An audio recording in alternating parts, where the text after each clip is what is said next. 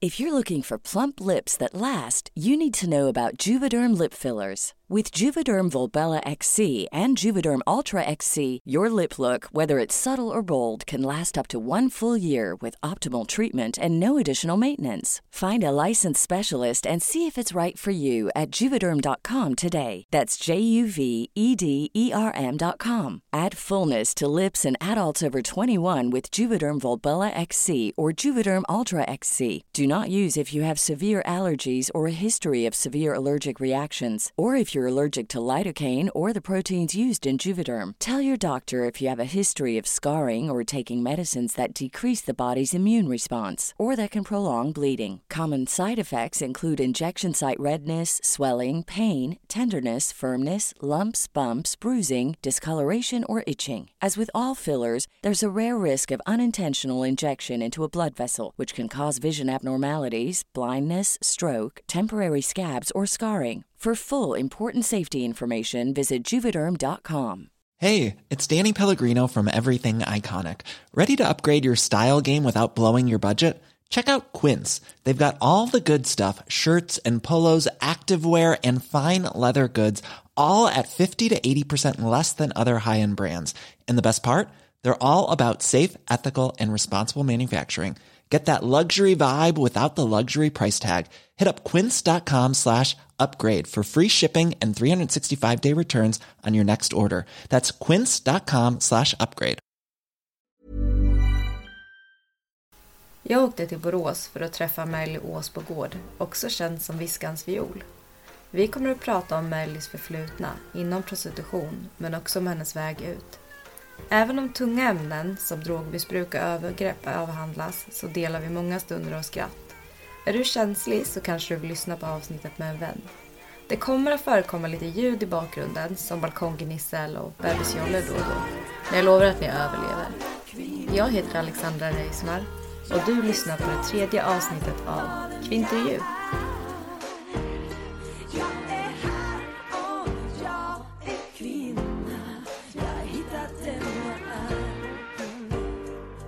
Hej! Hej! Vad kul att du ville vara med i min podd, Merli. Tack så hemskt mycket. Jag blev faktiskt jätteglad när du sa ja, och jag blev jätteglad över att jag fick komma hit till dig. För det är det som har varit lite grejen med min podd, att jag jättegärna vill åka hem till folk och prata. För att jag tycker man får liksom hela personen.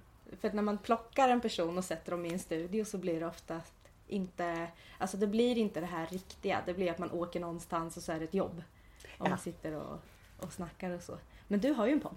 Jag har också en podd. Ja. Men jag kan hålla med om att det kan bli lite sådär konstlat. Nu har vi suttit mest uppe hos Anna och spelat in. Den heter Femkampen. Och vi försökte göra ett avsnitt här, vårt första avsnitt. Men det har släpptes aldrig. Nej. För det blev sådär, så mycket nerver som skulle fram på samma gång. Och det var så spänt och det var så, och vi hittade inte ord och precis som vi var på lite innan vi började spela in här nu, där vi pratade om att inte hitta ord, hur man är van vid att skriva och faktiskt inte liksom föra ett samtal alltid om vad som händer. Och sen också att när man skriver, jag kan säga så här, vi sitter hemma hos Merli och Merli har ju 2 barn. Ja, så att det kan ju bli så lite ibland i den här intervjun att någon kommer in och kanske undrar någonting. Ja, och det är precis det som händer nu, så jag ska bara kolla här.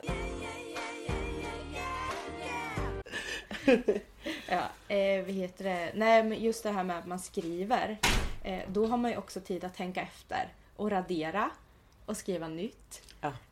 Formulera om, göra om meningen så att den låter snyggare. När man pratar så kommer det ju direkt. Ja. Och det är ju häftigt, men det blir ju inte alltid som man vill. Nej, och det kan ju också vara att om det då inte heller hör till en person som har kanske en riktigt skriven agenda. För det kan jag känna när jag blir intervjuad att jag kanske borde sätta mig och skriva ner och gå igenom innan hur jag ska svara på vissa frågor och sådär. Men just därför att när man väl sitter där så det kan vara samma fråga man har svarat på 10 gånger innan, men just då så hittar man liksom inte riktigt orden till att svara, så att man hade behövt ha någonting nedskrivet eller någonting med sig. Nej. Men man vill inte heller bli den där roboten som traderar samma sak om igen. Nej, jag fattar. Jag brukar skriva ungefär nästan fråga för fråga brukar jag skriva upp. Men så för mig är det också så här, vem det är man ska intervjua. Som för ett tag sedan så intervjuade jag en tjej, Nathalie Eriksson, som har skrivit Kvinnorna som äger börsen. Och för mig så då var jag tvungen att ha frågor för att jag har ju ingen koll på börsen.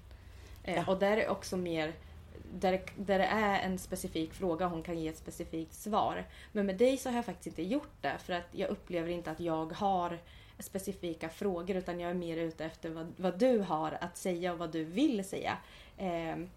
Så det kommer ju bli lite, alltså mer som ett samtal, tänker jag, med dig. Ja, och det är alltid väldigt bra. Öppna samtal är alltid väldigt bra. Jag tycker ju att det är skönast. Och sen så tycker jag alltid att den här frågan så här, men vem är du? Ofta så brukar man ju börja med att förklara vad man gör istället. Ja.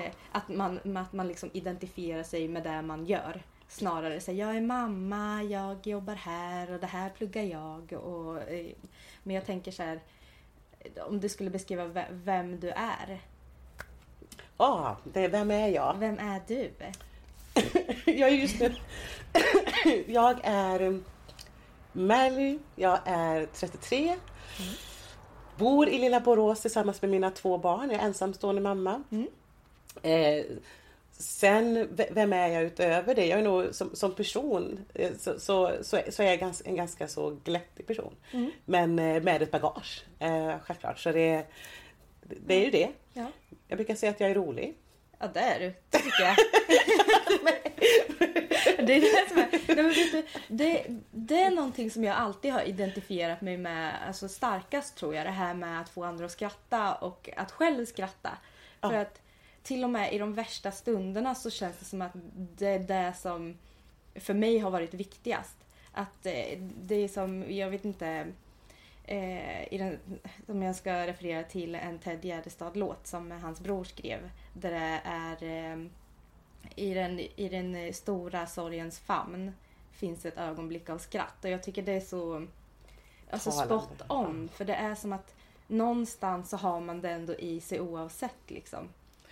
Det är så sant, och jag kan verkligen relatera till det. Det kan jag känna är väl en av de sakerna som, det kanske inte finns ett skriande behov att jag ska vara någon komiker på min Instagram. Nej. Men att det ändå är en sån stor del av min läkningsprocess, att befinna sig i ett nu som är fullkomligt misär och kunna hitta det där guldkornet av rent öppenhjärtligt skratt liksom, när tårarna rinner. Ja. Det är livsräddande på något sätt. Det är det verkligen. Det är ju helande, läkande på något sätt. Det är jag. Nu. Så där, ursäkta, det var min telefon som ringde där. Men du sa det, du nämnde din Instagram. Ja. Min viskans viol på Instagram. Innan vi går djupare in i det, vart kommer viskans viol ifrån? Den har inget jättelång fantastisk berättelse. Behöver inte vara. Jag ville heta någonting som var lite lokalt. För jag var inte riktigt säker just när jag tog namnet om jag ville vara helt öppen. Nej. Jag har ju varit öppen med min, jag kan ju säga, prostitutionserfarenhet. Och även då under tiden jag var aktiv. Så. Men på ett lokalt plan, alltså när folk kom fram och frågade, just att jag inte hade det som någonting som någon kunde pressa ut mig för eller sådär. Så där var det liksom. Men nu visste jag ändå att det här kanske kunde få folk lite överallt och följa. Kanske inte trodde att det skulle bli så här många följare, men ändå. Men jag valde något, jag vill ha någonting halvlokalt, så Viskan då. Viskan går genom Borås. Okay. Så det är därifrån det kommer. Och viol, det var lite så här någon blomma, för att det är någonting väldigt rått med prostitution.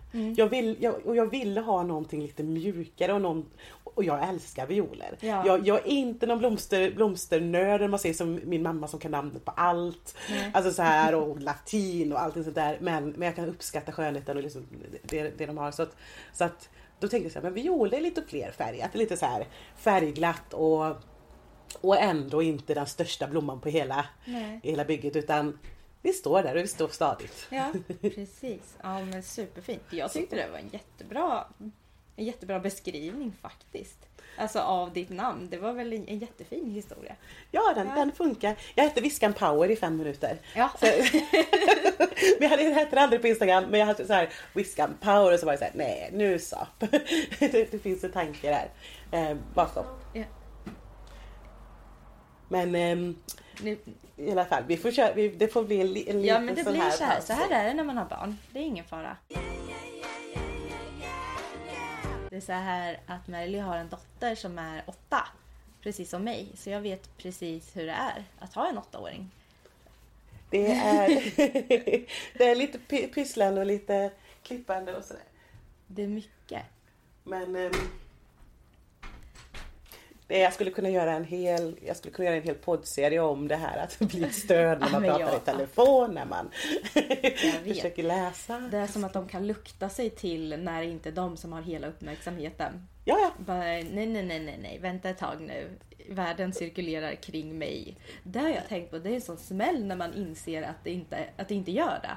Ja. När man kommer upp och när det är i 6:an någon gång som man brukar så här få den här första och shit, det finns en jättestor värld som det händer en massa skit i.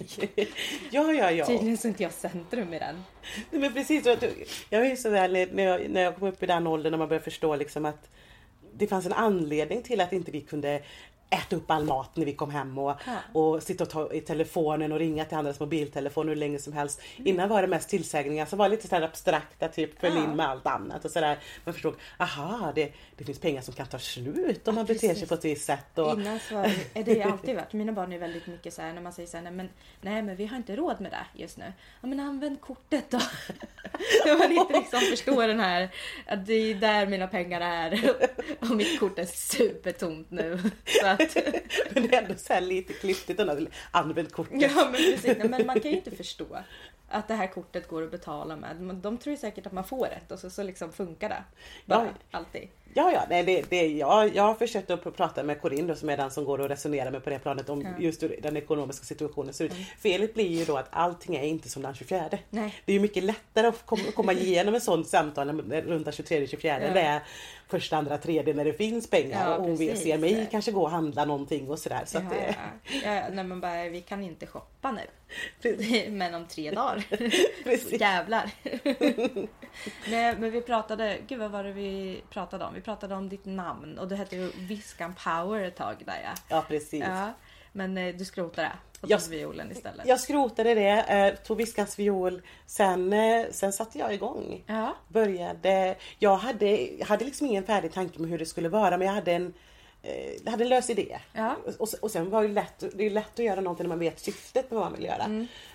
Eller lättare. Ja. Men du startade med syftet att berätta din historia. Ja, precis. Blandat med supportgrupp för utsatta kvinnors. Inte historia, vi har ju ingen gemensam historia men att vi tillhör samma grupp på Facebook. Ja. Men just det här att få möjlighet att belysa liksom lite det man ser i gruppen med deras tillåtelse då självklart. Och faktiskt kunna prata kring mäns våld mot kvinnor. Även fast jag har upplevt mäns våld mot kvinnor så var det viktigt att också att jag skrev lite om ekonomiskt våld till exempel. Och jag inbjöd gruppen att faktiskt dela sina historier i det. Som blev jättebra och det var många som kunde känna igen sig eller få en ögonöppnare där. Men skulle du kunna beskriva ekonomisk våld lite för de som kanske inte har läst det, som inte vet? Ja, ska jag ge igenom mina så här fem våldsspelare igen, men vi kan ta ekonomiskt våld för det är väldigt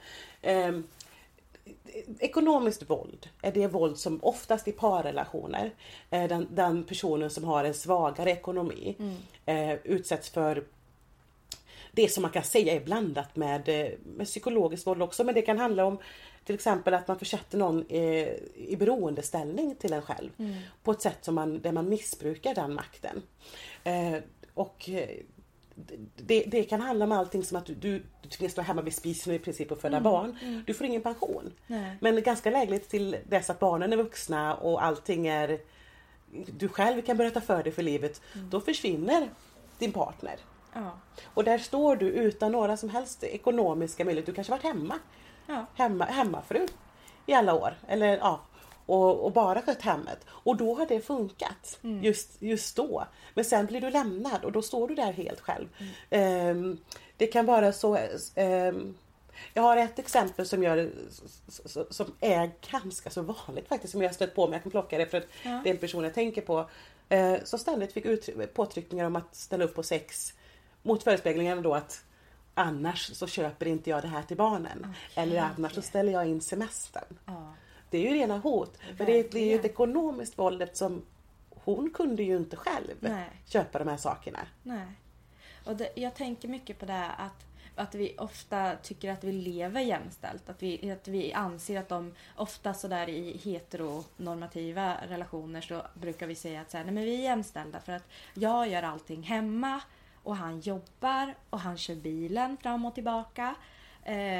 Men i slutet av dagen så är det ju money talks, money rules. Det är precis. Det är liksom, jag kan ju inte stå och säga att jaha, men jag gör det här för dig hemma. Och då så kan ju han säga, jaha, men jag betalar för det du håller på med. Ja. Jag står på huset, jag har betalat för de här varorna som du lagar till. Liksom. Utan mig så hade inte det här funkat. Och det är ju sant. Ja, och det är ju det som är så hemskt. Och det är en supervanlig fälla det med. Verkligen. Och just det här att vem som står på vad. Det skulle man behöva ha liksom en hel kurs för. Att prata om just hur viktigt det är. För att det finns relationer där man har varit tillsammans länge. Man tror, kvinnan då som det ofta är som jag träffar, tror att de lever på lika villkor. Hon har också jobb. Ja. Och de kanske till och med tjänar ungefär lika mycket. Behöver inte skilja jättemycket. Men sen står inte på någonting. Nej. Då finns inget giftermål. Nej. Det finns inga papper, det finns inget äktenskapsförord heller då självklart. Nej. Så det finns något giftermål. Och det finns inte heller någon samboregistrering.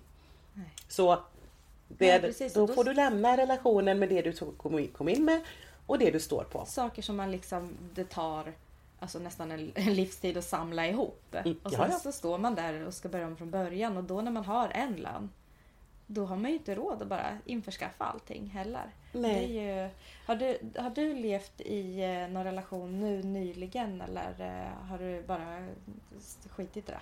Helt. Jag är så odejtbar som det bara går. Ja. Jag är en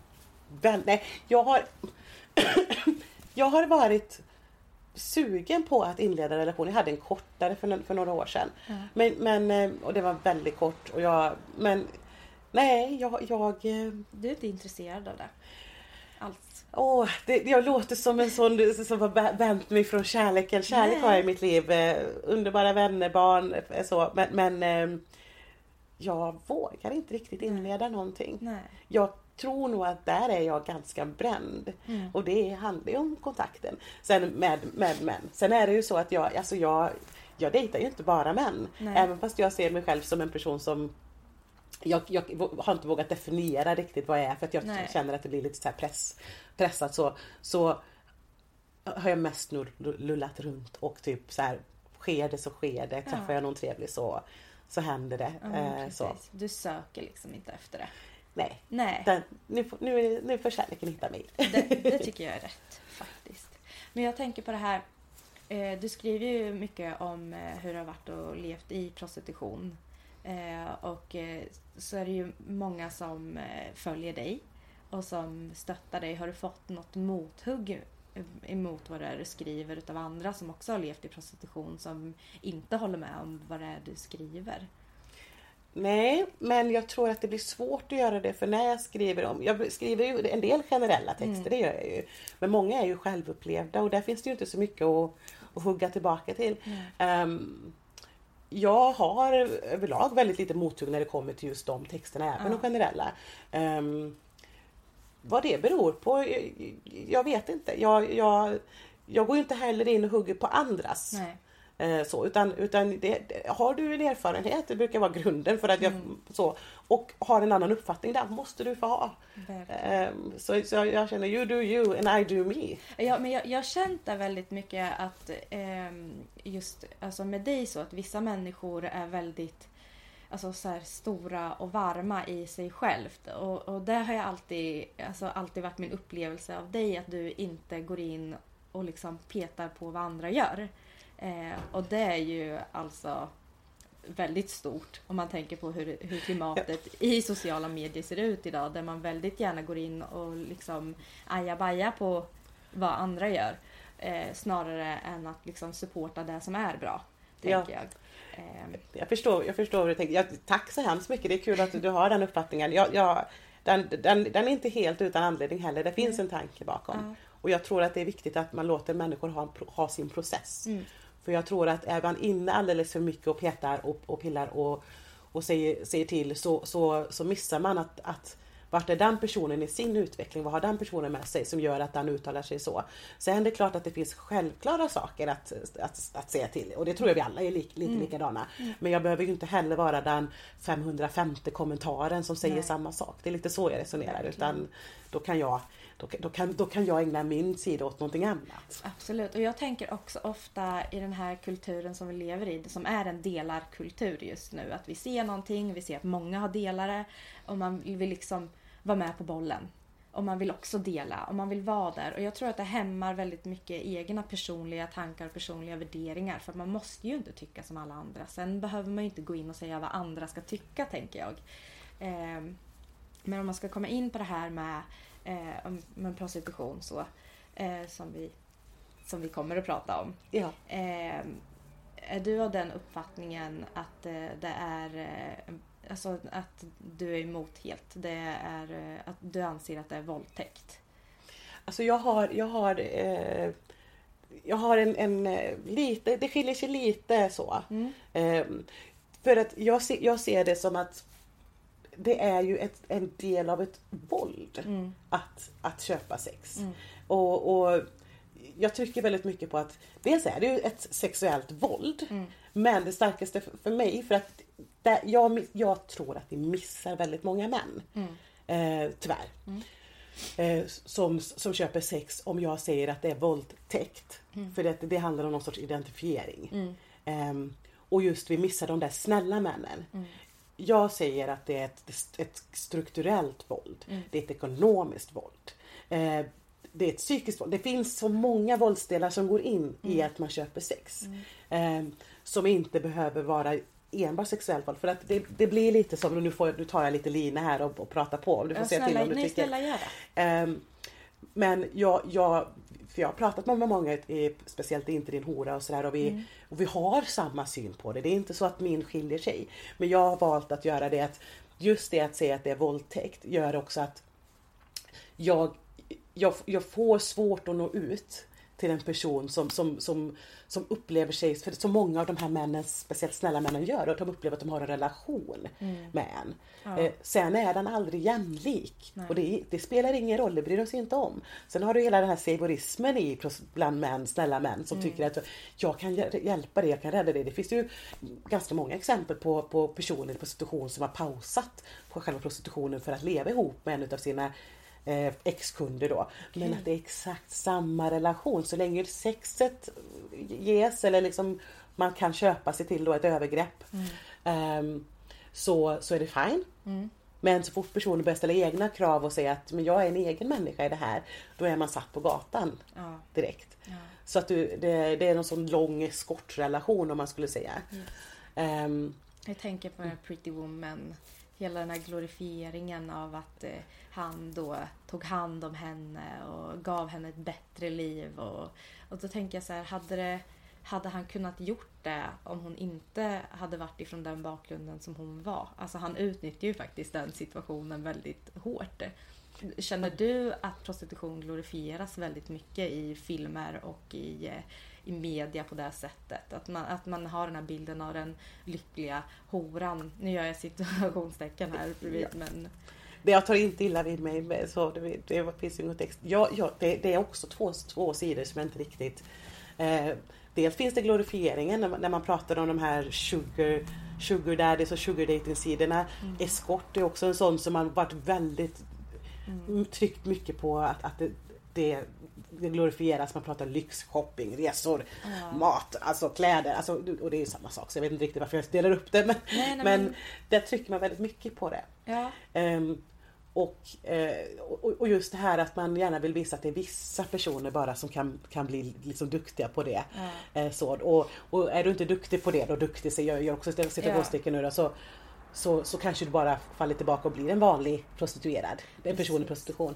Medans om du tittar på mediebilden av prostitution och personer i prostitution, då är den ju ganska så negativ. Det är ganska miserabla, smittobärande personer som inte som inte verkar ha något sunt förnuft och inte kan ta hand om sig själva och sådär, och det finns ju alla människor. Men och det är ju speciellt från filmvärlden så har du ju den tuggummi-tuggande leopardmönstrade kjolen, smink som ser ut som att du har sprayat på det med någonting. Alltså det är så här och står i något hörn och väntar. Ja, och sinnet är sedan länge borta. Det finns bara ett mål och det är pengar och sen droger och allting är väldigt sådär hårt och väldigt så. Ja. Och båda bilderna skadar ju. Enbart. Verkligen att det liksom till och med finns rang och klass inom just prostitution. För just prostitution är ju att man säljer sin kropp. Och sen vad det är man säljer den till är ju faktiskt, det är ju olika, men att det finns en sådär, vad ska man säga, att det finns en finare typ av eskort. Och då använder man det ordet, att man är väldigt noga med att nej men jag är inte där, jag är det här. Men jag tänker ofta att man glömmer bort när man träffar någon som har levt i det.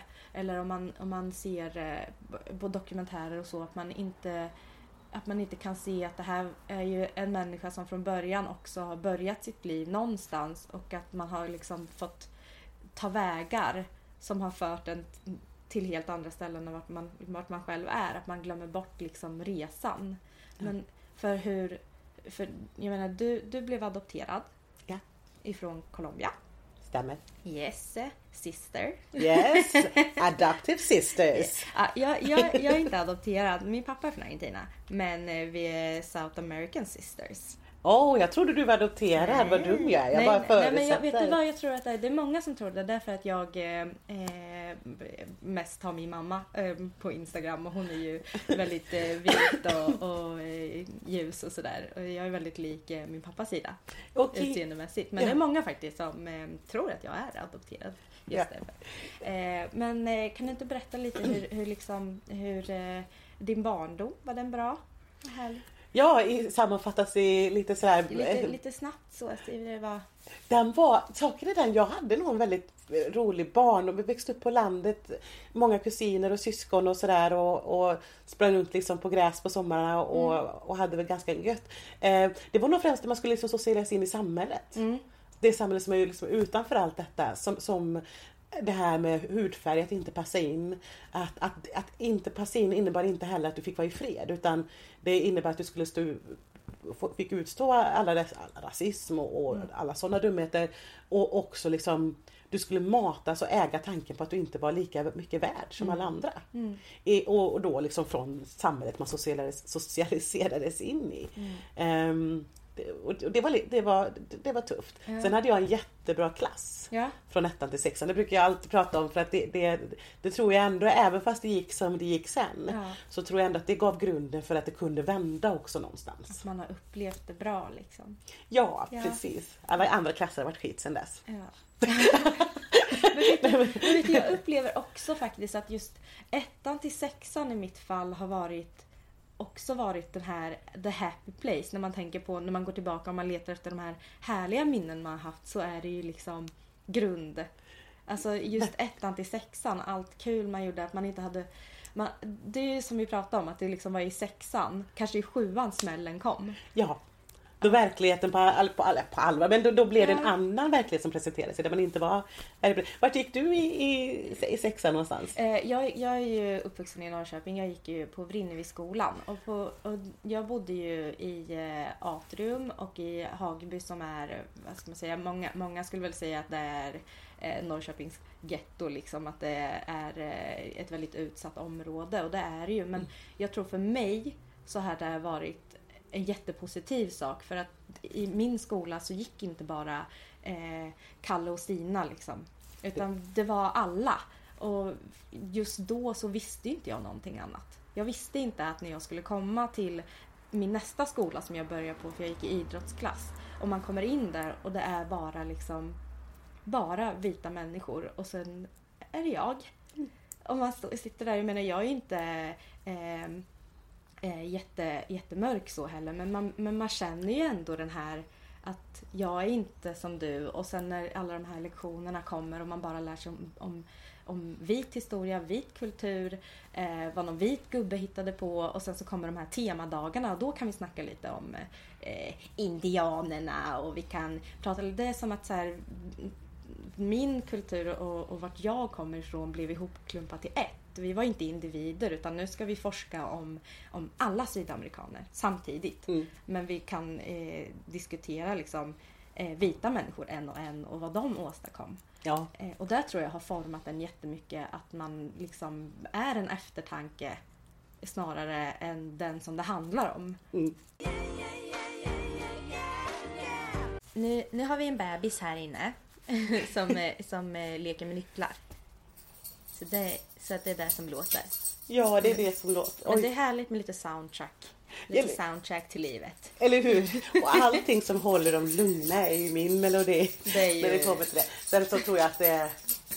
Hon bara, nu kör vi lite extra. Hon sa att hon gillade det där borta, vi kör. Ja, vi kör. Jag fick en bra fråga från dig här. Du frågade mig om det är någonting som jag har tänkt på, det här med att man känner sig hela tiden som en sorts andrahands eftertanke och sådär. Och så är det ju. Alltså svart historia är ju obefintlig om du inte ska diskutera triangelhandeln. Och likadant. Det pratar jag många gånger med. Nej, det här med att vara liksom hela tiden eftertanke, och just det här med triangelhandeln och hur man har valt att porträttera svart och svart historia. Och just det här att slavhandeln har blivit svart historia trots att det är en vit historia. Det är en del av vår historia. Det märks. Och just det här, det var det jag skulle säga när jag pratar med folk som faktiskt kommer ifrån olika afrikanska länder, och speciellt söder om Sahara och sådär. Det är just det här, de har en kultur. Ja.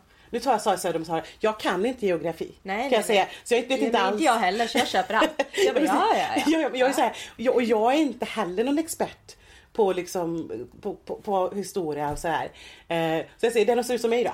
Ja. Nej, men, och just det här att det blir den kulturen som visas, som för dem är en ganska liten del många gånger. De flesta vet vad en Masai är till exempel. Eller vad liksom det här kulturella grejen när de har den här plattan, läppplattan eller långa. De har ju massa annan historia. Så som inte syns. Och det var någon som sa det vore lite som att en tofsbärande liksom, tror jag Dalarna va? Ja. Dalkar skulle vara hela Sveriges kultur. Ja. Allting som folk kände till om Sverige utomlands. Det skulle vara det. Och då pratar vi om den största kontinenten vi har med flest länder. Ja. Jag kan också känna sådär att man alltså genom att ha en så vit utbildning, att man berövar så många av Sveriges barn deras historia, och att liksom just den här stoltheten över vart man kommer ifrån kan man inte ha för att man inte vet någonting om det om man är född här. Ja, och det färgar också intrycket av andra länder. Ja. Alla andra kulturer som mindre vad säger man? Privilegierade kanske? Ja, alltså de kan ju möjligtvis vara mindre privilegierade, men också som att de inte kan capable har jag på engelska. Mindre kapabla, att alla länder som inte tillhör väst, alla är fattiga och alla behöver vår hjälp. Och det blir att dra med väldigt breda penseldrag. Sen måste man se fattigdom, man måste se utsatthet och låta de länderna som har den här utveckling ha den och inte hamna där vi hade när det kommer till miljö och sånt där. Så det finns ju viktiga aspekter i det, men jag har varit i så många sammanhang där de inte verkar tro att det ens finns vägar eller sjukhus, universitet, alltså i länder som inte tillhör väst, utan allting känns som att de tror att allting är väldigt spartanskt utanför västvärlden, och man bara, så är det inte. Men det upptäckte jag faktiskt, jag läste kultur, det har en röd tråd mellan allting jag studerat som är kultur, just därför att jag varit intresserad av konst och sånt här. Och just hur kvinnor var inkluderade i konsthistorien fram till början på 1900-talet. 1900, jag ska inte ge mig på att gissa på något årtal. Nej. Där började man rensa ut kvinnorna.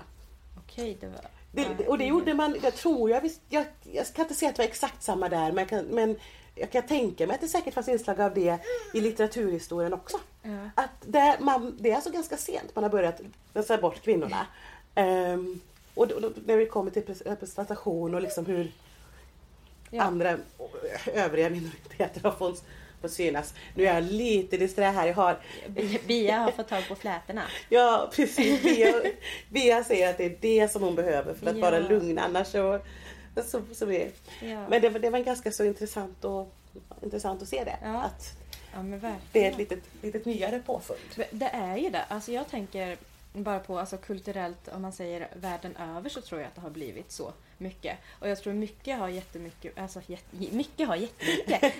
Nej, men att det har väldigt mycket att göra med nya religioner som säger vissa saker. Och det har man ju inom alla religioner, att kvinnan gjorde ju ett sånt, det blev liksom en sån nedgradering bara på oss på något sätt. Och liksom att det är inom konst och inom allt. Det är ju... hej! Nu fick jag bebisen. Men kan inte du berätta för mig hur du kom in? Eller vad det var som gjorde att du hamnade i prostitution? Ja, det kan jag berätta. Så som jag kom in i prostitutionen. Jag ser alltid samma sak, känns det som. Men jag tror att det är viktigt att ha med de delarna. För de är väsentliga för att man ska förstå en ingångsväg i prostitution. Och det är när jag kommer upp på högstadiet, sexuella trakasserierna som sker i samband med min första sexuella erfarenhet, min första sexuella uppvaknande. Med en kille han är 5 år äldre än mig, bestämmer sig för att alltså det här är inte en ondskefull människa, det här är ingen psykopat, utan det här är en helt vanlig kille som har sex med en alldeles för ung tjej. Och som det sker alldeles för mycket porrinspirerat. Som sedan då när han väljer att slänga mig åt sidan, för jag är ju inte särskilt intressant som flickvänsmaterial. Så sprids det ut. Sen om det var han som gjorde det eller om det var hans kompisar, jag vet inte vem, men som en löpeld. Och jag blev ganska snabbt stämplad. Hora var ju det ett utav orden man använde. Och just det här att min kropp var inte längre fredad. Även fast jag redan innan var lägre för att jag var svart. Så var inte min kropp längre fredad nu. Och det är någonting som jag märkt när man pratat om det här. Att det känns nästan som att de drar tillbaka det när jag beskriver att jag utsattes för inte bara verbala attacker utan fysiska attacker.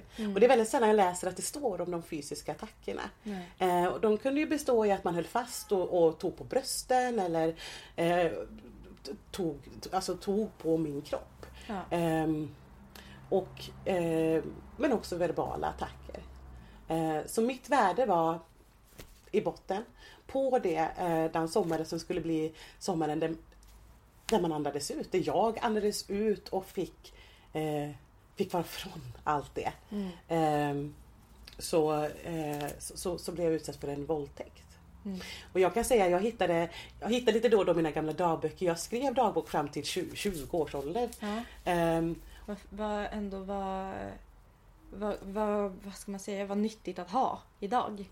Jättenyttigt. För en av de frågorna som jag har ställt mig var, för jag var nästan aldrig sjuk under den här tiden från skolan. Jag var aldrig hemma. Och det här borde ju vara själva grogrunden till att bli ett hemmasittande barn. Att det sker de sakerna i skolan ändå. Den mobbingen och trakasserierna. Men då har jag skrivit i min dagbok att jag måste gå till skolan. För börjar jag gå på hemma så kommer jag aldrig mer gå dit. Och då kommer de att ha vunnit. Och det var någon sån där liten, du vet, flaggan vajar i vinden, man har säkert inspirerad. Men det var viktigt för mig. Verkligen. Så att det var det löftet som och det är i samma dagbok jag kan hitta ett löfte om att inte bli bitter. Att jag får känna allting. Men bli inte bitter, för då går det åt helvete. Det här är ett barn som skriver. Det är ett barn som skriver, som lägger ner några riktigt fundamentala regler för sitt liv. Förhållningsregler. För att fortsätta bevara något sorts lyckligt inom sig. Någonting som bara är mitt på något sätt. Jag blev jätterörd när jag läste jag det. Blir det med när jag bara hör. Att det är så... Jag kan tänka så här, när man är mamma till barn då. Såklart. Nej, men alltså att det här känslolivet är ju fortfarande samma. Men att vara så ung och sen kunna sätta ord på någonting och liksom bara peppa sig själv genom att skriva så här, jag behöver det här är bra för mig. Det är ju så stort. Ja, och det blir ju en överlevnadsstrategi. Bara för att besvara din faktiska fråga. Alltså, så när det väl händer. Den här personen då, den här kvinnan som jag har umgås med under den här tiden som har varit väldigt tuff. Som också är några år äldre än mig. Jag har egen lägenhet och sånt där. Och där kunde man liksom vara. Men hon hade kompisar över. Man kunde få smaka lite på drickat. Och liksom vara lite som inneboende när det var tufft hemma och sådär. Och det var inte under en lång period. Detta pratar vi ju ett år ungefär. Så var det ju, kom ju det här kravet att nu håller hon på att bli vräkt. Hon behöver pengar nu. Och sen skuldpåsen då. Du har varit här och ätit. Du har varit här och sovit. Och du får hjälpa. Och det hade varit rimligt utifrån att man kanske hade vänt sig till min mamma då. Eller mina föräldrar och sagt att hon har varit här ganska ofta. Alltså betala. Men det var inte på bordet. Utan det som var på bordet var att jag skulle sälja min kropp. Och reda ut i den vägen. Och det var hennes första liksom... Det var det hon sa. Ja, det fanns inga andra alternativ. Och jag försöker faktiskt minnas. För att så här, det är ganska... Jag försöker minnas varför jag gjorde det för henne. Och jag vet att jag kände en sån otrolig skuld. Och det var liksom... För det var inte första gången hon sa det som jag sa ja. Men att det fortsatte. Och med min låga självkänsla som jag hade då. Och just kände den otroliga skulden till henne. Så gick jag med på det en gång. Men det var ju det efter den gången. Och som det blev hoten sen då. För att hoten kom ju i form av att jag kan inte lova att inte detta läcker ut. Nej. Och det var efter att ha kommit från det som jag redan hade i skolan. Så fortsatte egentligen hela vägen till 9:e klass då jag gick ut. Även lite in på första året i gymnasiet. Så var det, och då kan jag tillägga, det är inte många år sedan sista gången någon skriker över stan alltså. Och det kanske bara kan det ha varit en 25 sista gången jag hörde, jag är 33 nu. Så det satt i liksom i den här lilla hålan. Men vad skriker? Vad skrek han, antar jag? Eller var det... Ja, det är en kille. Det är en man som skriker. Jag bara antar att det var så. Jag tror att han skrek... Jag blipar namnet. För den här personen finns faktiskt inte med oss längre. Men pipknullare. Så att hans namn... Jag tror att Fredde stod i någon. Det var fel namn. Men Fredde-knullare liksom. Och jag bara, va? Skojar vi nu? Det här är en halv livstid sen. Och jag får fortfarande höra. Det är... Det så matt bara. Ja, och jag blev också väldigt sådär att den här personen som skrek var dessutom ganska mycket yngre än mig. Så vi har alltså inte gått i skola samtidigt. Och ändå så finns det den informationen. Så då var det någonting som mitt hjärta sjönk verkligen. Men sen har man ju levt ett liv utanför det som inte heller varit särskilt bra. Men det kändes ännu en sak då som ska ligga på det. Liksom. Sen när du hade gjort det här den gången, den första gången, var det som att då spelar det ingen roll längre, då kan jag göra det igen, eller var det var de här hoten om att det kommer att komma ut? Och var det hon som skötte affärerna så att säga? Ja, det var det. Och det fanns ingen ambition hos mig att göra det igen.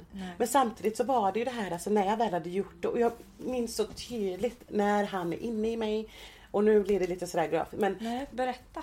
Allt som du känner att du vill berätta är jag jättetacksam över att du berättar. Vad bra. Då håller inte jag tillbaka nu då. Men jag ska försöka hålla det lite så här. Men just det här att det fanns ett element av någon sorts initieringsdel i det. Som jag kan komma ihåg väldigt mycket så här att när jag väl hade sagt ja till första gången och att det skulle vara då våran hemlighet och sådär så fanns det någon sorts boost från hennes sida att det här skulle till och med bli lite kul liksom. Och jag vet om det var så att vi drack innan tror jag. Och jag var ju inte full på något sätt, vill jag inte minnas, men det var liksom det här att det var, hon försökte väl få det att göra det så att jag antagligen skulle tycka det var roligt. Som en invigning nästan. Ja, och jag visste ju inte vad jag skulle förvänta mig heller. Det blev väldigt mixade signaler. För även om det var så tydligt att jag kände att det är som att jag inte hade något val. För det här var liksom... Så jag gick dit med någon sorts förväntan också. Ja. Om att det kanske inte skulle bli så farligt. Så när jag träffade en ganska... Han är väl sina... Om jag skulle gissa idag, vad kan han ha varit? Sina 45 kanske? Det fanns ingenting mjukt. Det fanns ingenting romantiskt. Det fanns inget varsamt över hans hantering. Och just det där att det är många som har sagt samma sak och jag kan så väl relatera. Sen ska inte jag relatera till kanske vad en 8-åring uttrycker eller en annan 16-åring eller vad som helst, för att vi har alla olika upplevelser. Men när det kommer till den här upplevelsen av att man, när det gör ont, både fysisk smärta blandas så hastigt med psykisk smärta, att man känner typ att jag dör. Ja. Och det var det när han låg ovanför mig där och jag kände att jag dör faktiskt. Ja. Tror du att du fick någon panikångestattack då under den? Eller det kan man ju inte kanske veta då. Nej, men jag tänker att det kanske inte är jättelångt ifrån heller. Men också att det blev så tydligt att då var stämpeln på mig. Du har gjort detta nu, du har gått igenom detta. Du kanske var en annan typ av hora innan, men nu är du verkligen en hora. Så var det väldigt så här markerad känsla i mig. Så när foten fortsatte så var det absolut ingenting jag vill fortsätta göra. Men det fanns någon uppgivenhet. Att du är invigd nu. Man är invigd. Det kan inte bli så mycket värre, trodde man ju då. Och att du är redan förstörd. Så här, jag var redan förstörd. Du kan aldrig tvätta bort det. Nej. En gång är inte ingen gång liksom. I det här, utan nu har du varit hora.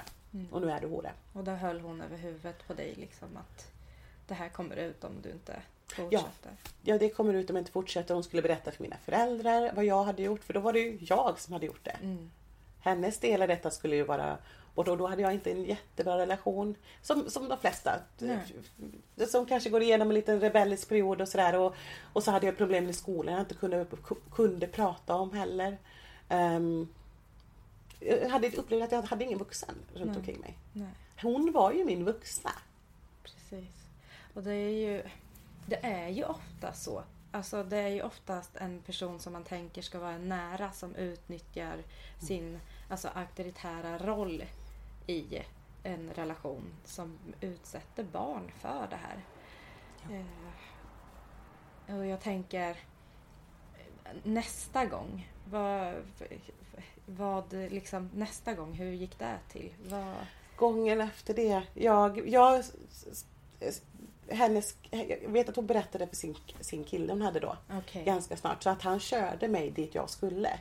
Men det var ju inga hotell. Eller på något sätt så. Utan att det var ju oftast i så fall andra platser i Borås. Som jag blev körd till. Men de flesta gångerna var det ju liksom utanför skolan. Och så fick man gå liksom en bit. Och så stod personen där parkerad. Och så körde man iväg. Eller på kvällstid då så var det liksom någorlunda så att man kunde ta sig. Så nästa gång alltså... Det är ju inte lätt att veta i kronologisk ordning. Det är inte där jag är ute. Nej, jag funderar. Jag har en tanke. Ja. Jag tänker mer att det fortsatte liksom för jag läste ju i en artikel från Aftonbladet att du berättade att du ibland fick samtal när du var i skolan och att det var liksom... Ja. Det här var... Nu är det jag som har fastnat vid det här liksom, vad var gång nummer 2 så här. Ja. Jag tror jag minns det, för det var en lärare. Det var på din skola? Inte på min skola, gud nej. Men då var jag hemma hos den personen. Och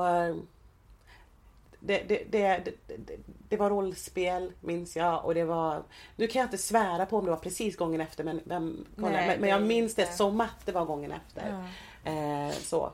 Och överlag kan jag säga alltså, en del lärare som man har haft, som har själva sagt att de är lärare, som vill ha det rollspelet av att man är en elev som då förför liksom. Eller våldtar, eller nu vad de vill göra med den eleven. Det är rysningar. Men det fanns ju det här som jag pratade om i skolan. Och att jag fick en mobil så att hon kunde hålla kontakten med mig. Det var hon som försedde dig med mobilen då? Ja. Men var det någon lärare som på din skola som reagerade på att du försvann ibland? Nej, det var det inte. Och jag undrar idag, för att jag vet att det var en lärare som reagerade som då hade varit borta från idrotten. Så. Och då fick jag ett enskilt samtal om det. Och det var ingen som kontaktade föräldrar, eller det var bara dig de gick till då? Ja, alltså det var bara mig just då. Och det var likadant just det här med att känna till. Det var en annan lärare dock som tog tag i det här med, eller i den situationen som var när det var då trakasserierna. Så. Och som de ju alltid kommer minnas med värme, för att det var ingen annan lärare överhuvudtaget som tog tag i det. På något sätt. Så det var väldigt mycket den här tanken, och den finns ju fortfarande. Den här tanken om att man ska skylla sig själv. Har du satt dig i båten får du ro den i land. Tänket liksom. Finns inga vidare analyser hos många människor där, utan inte många människor generellt, men just det här att om man väl har vuxit upp och blivit matad med den tanken, så är det lite svårt att göra en hel annan. Ja, men alltså hela den här, för det är ju väldigt, väldigt svenskt också det här, som man bäddar får man ligga lite. Att så här, då är det du som får skylla dig själv, och då, men jag tror också att det är alltså att det är så hårt inprintat i en själv att man tänker att nej, då får jag lösa den här situationen själv, då vill jag inte besvära andra med mitt. Fastän jag tror att det är säkert många som skulle liksom ställa upp och vara där, men att det är där man har fått, alltså istället för att berätta det för barn och ungdomar hela tiden, att så här, händer det någonting, snälla säg till. Jag tror att man är så rädd för det här, vad som ska hända om man liksom går till en vuxen. För jag tror, många pratar ju om att man ska gå till en vuxen, men ofta så vuxna människor reagerar ju inte som ett barn tror att de ska reagera. Ofta så blir vuxna arga för mycket saker. Jag kan uppleva det med min dotter, att hon håller hemlisar för mig ibland. Och så kan man fråga sig, men varför säger du ingenting? Och hon säger, men jag vill inte att du skulle bli arg. Alltså, men den grejen. Och jag tror att vi alla lever, för jag kan, alltså själv som vuxen så har jag upplevt när jag har satt mig i knepiga situationer, för det gör man ju fan hela tiden, att man försöker liksom lösa allting själv, och sen så blir det som alltså ända tills det blir så stort så det inte går, så det bara kommer ut ändå. Och så finns ju folk där och man blir ju hjälpt ofta. Men hur som jag säger, för att du är fast, eller för du kom in i ett drogmissbruk så som jag uppfattat det. Var det...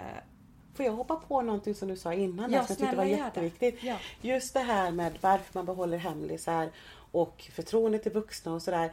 Det har jag kokat ner lite i min egen analys till en samhällelig förespegling om amorali, säger man det? Ett amoraliskt beteende som följer med. Just det här att så som det var för mig när jag redan hade fått en stämpel i skolan. Att kunna då sträcka ut handen till folk som redan hade, det handlar ju inte om att stämpeln handlar ju inte om att det är hon som har sex. Nej. För då hade den ju varit begränsad till det. Utan till det så lägger man också på, hon som är på ett visst sätt, hon som lever i sin egen lilla värld, hon är inte som oss, lite där bällgrejen. Och som jag kände att den där ärbarheten man ska ha som tjej, som flicka, som kvinna, och alla de där dygderna man ska bära så högt, fullkomligt fråntagna. Sen hade jag ju aldrig riktigt dem från början, i och med att jag är ju svart. Ja. Så att jag kände aldrig riktigt att jag hade den möjligheten från början. Det blev inte bättre. Nej. När det kommer. Och jag har fått höra saker om mig själv som jag har fått ställa till och med folk som har varit väldigt nära mot väggen. Och faktiskt fråga, varför finns den här tanken om mig? Och en av dem har varit en sån sak som att du broderar ut. Och jag blir så här, ge mig då någonting som jag har gjort det med. Mina erfarenheter äger ju jag, så det har ju inte hjälpt dem. Utan det har hjälpt andra saker. Jag bara säger, ja absolut, om det hade funnits grund för det. Men det är någonting som jag fick höra, nämligen när jag, till och med när jag gick i vad var det? Det var i förskoleklass blir det då. Då var det ju lekis, sa vi det då på den tiden. Men jag kunde berätta om gården och korna och sådär. Bara, du hittar ju på så mycket roligt, även fast de visste att man bodde på en gård. Och det finns jag vet inte om man ska säga att det är rasism. Att man skulle vara liksom ha svårare för sanningen bara för att man kommer från en annan etnicitet eller kultur eller nu vad det kan handla om. Jag kan se samma sak i bemötandet av min dotter idag. Jag fick någon, bara för att ta det exemplet, hon pratade om sina halvsyskon. Det är så att min dotters pappa är engelsman. Så hon heter alltså Dawson som efternamn. På grund av det. Ändå så kom hon här med och var jätteledsen för att det var någon som hade sagt, någon lärare som hade sagt att hon hittade på då att hon inte hade halvsyskon. Och det hade jag kunnat förstå om jag hade varit gift med en person och det hade varit så tydligt att vi har liksom varit tillsammans och det hade varit känt på något sätt. Men här fanns det ju bara en ensamstående mamma och ett barn med 2 efternamn. Varav ett ändå är. Så jag frågade så här bara, nej men jag kunde inte veta att hon inte ljög. Nej, men varför förutsätter man det? Ja, varför förutsätter du att hon ljög? Varför tar du inte det med mig? Som i så fall är vuxen. Istället för att säga till mitt barn att du tror att hon ljuger för hon har 2 halvsyskon i England. Men varför säga till henne att hon hittar på innan du går till mig? Och i så fall säger nej men Korren tog upp det här idag. Stämmer det? Men, så jag ser det även där. Och det liksom växte jag också upp i. Och jag var helt förtvivlad många gånger. För att man levde i det. Bakom som sagt, jag hade kompisar och det var inte det. Men att då gå och berätta en sån här sak, att man blev utsatt. Och då veta att folk tyckte att du kunde få skylla dig själv. Att du blev utsatt. Men du pratade med läraren då? Ja, det gjorde jag. Och det är tyvärr inte första gången det har hänt. Alltså. Och det känns också som att man vill... Jag har alltid som svårast när man går på barn. Och det gjorde man ju likadant mot mig. Det var ju ingen som kontaktade mina föräldrar. För hade man i så fall upplevt det som ett problem. Då pratar man ju med föräldrarna och säger att det här händer i skolan. Men att man vill ge sig på barnen. Och jag har en teori. Ja, snälla dela med dig av den. Ja, jag kallar det för uppfostringsrasism. Och det upplever väldigt många som är födda utanför Sveriges gränser. Framförallt om man har ett annorlunda utseende. Att man kan få tillsägelser från främlingar på stan att dra upp byxorna till exempel om de hänger lite. Och det är inte en trevlig tillsägelse. Nej. Att få tillsägelser att jag har fått höra att jag ska sätta mig upp ordentligt.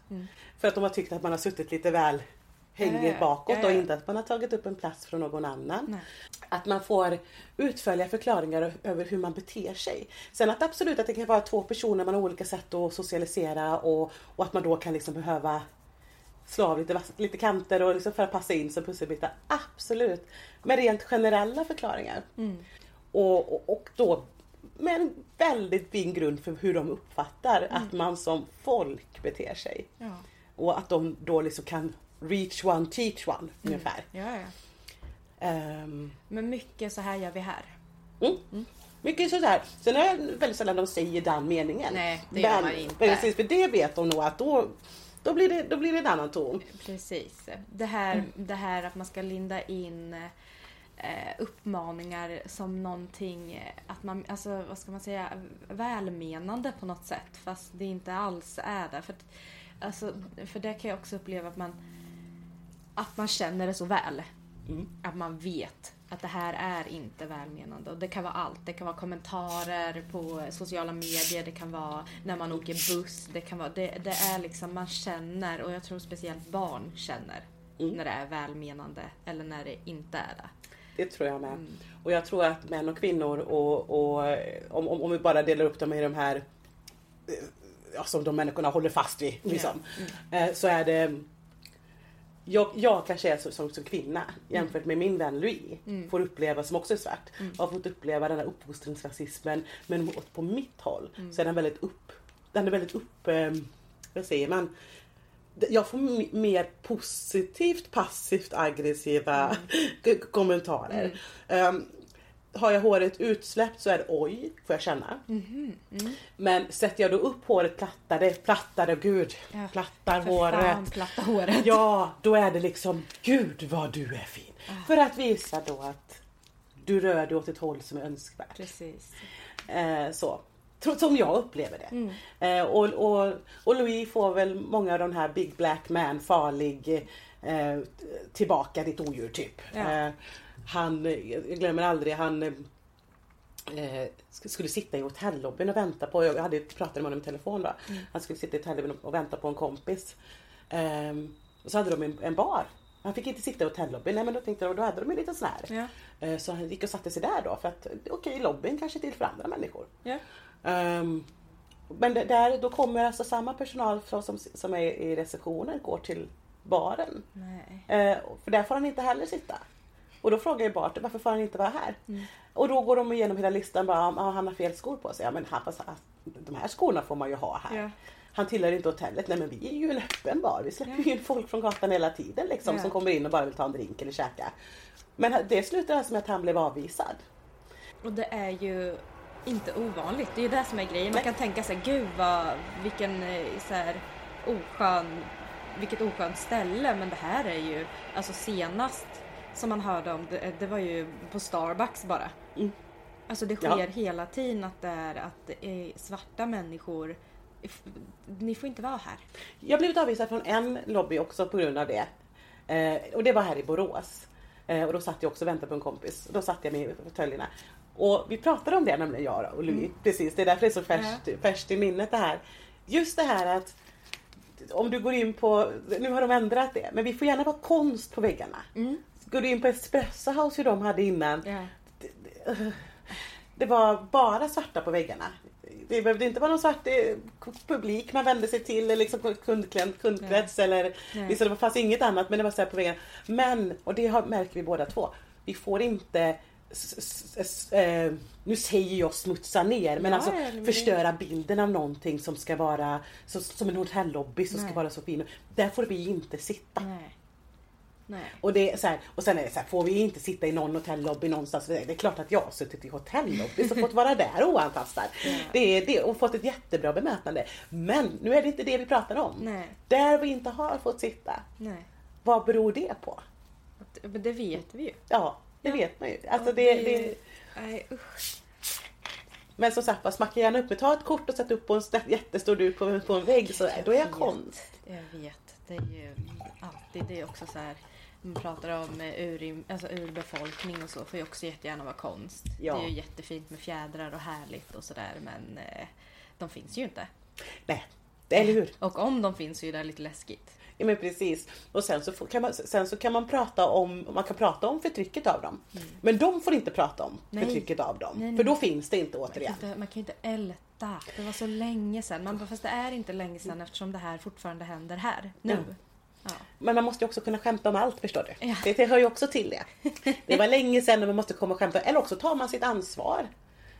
Att man inte var förstahandsansvarig, det är en sak. Men att man faktiskt fortfarande lever i privilegiet eller i det som är skörden, vinsten, vad det nu än är, av ett förtryck. Det måste man kunna ta ansvar för. Absolut. Nej, det håller jag med. Helt och hållet. Men om vi ska gå tillbaka till där vi pratade om.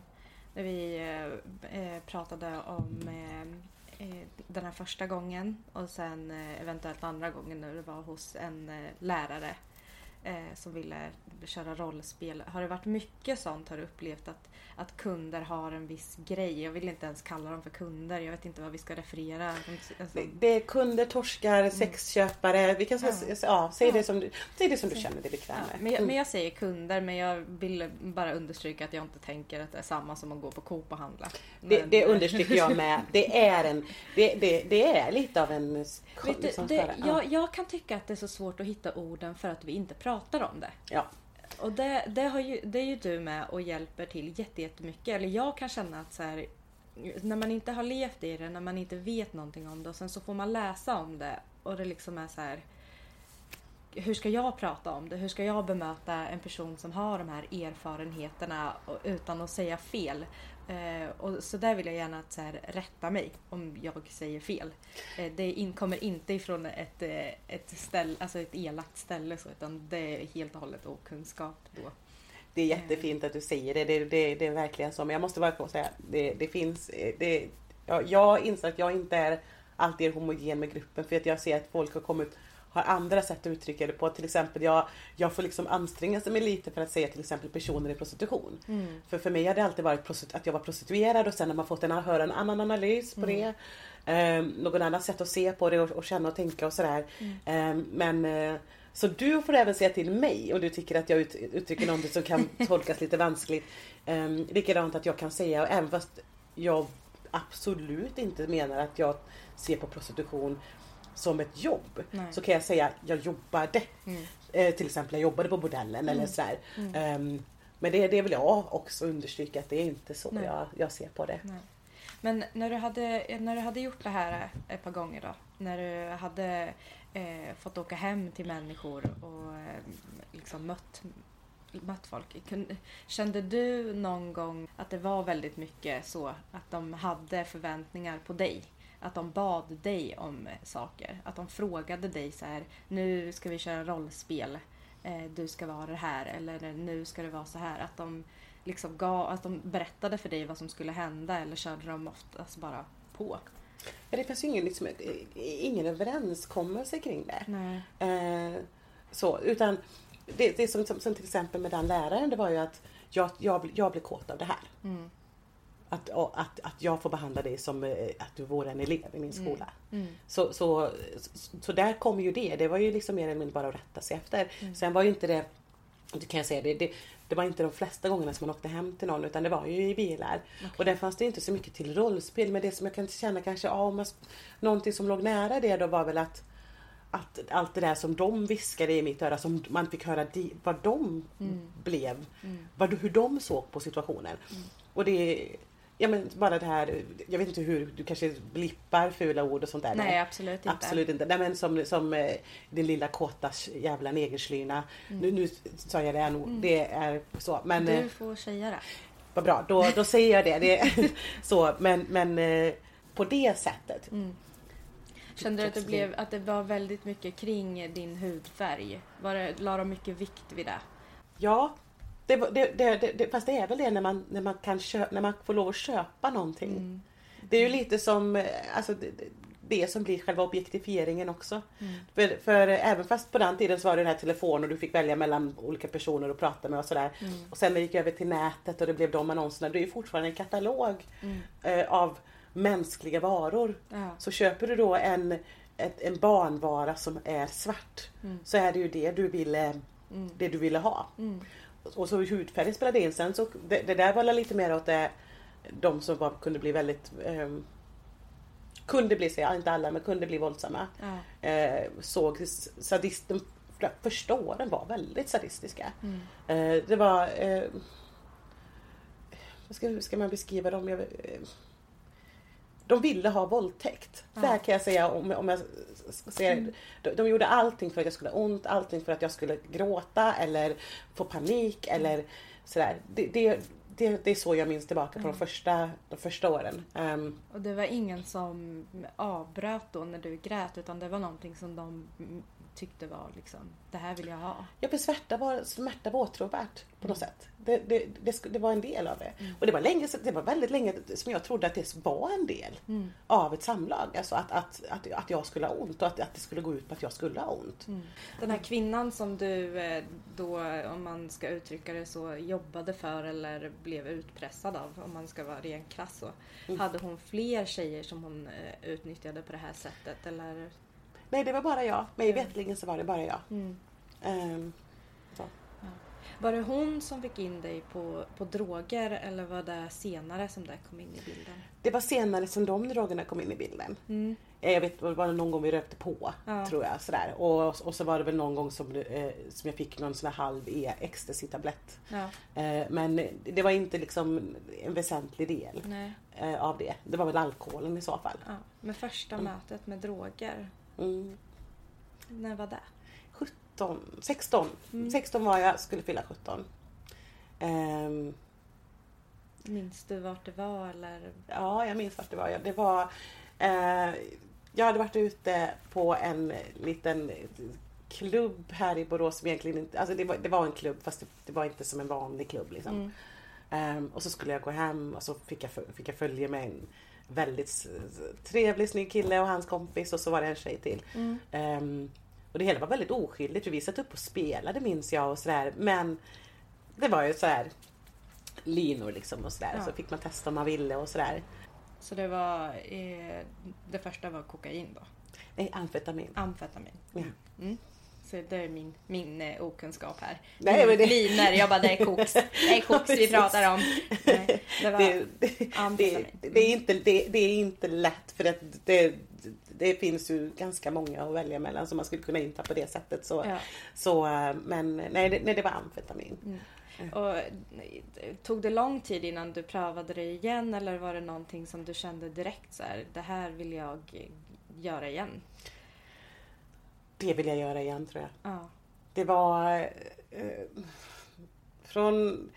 men det var också den skarpa kontrasten det erbjöd. Ja. Från ändå för då hade det varit alla de här rättegångar och vistelser på BUP och en depression och en ständig trötthet och känsla av att liksom inte ha någon plats någonstans.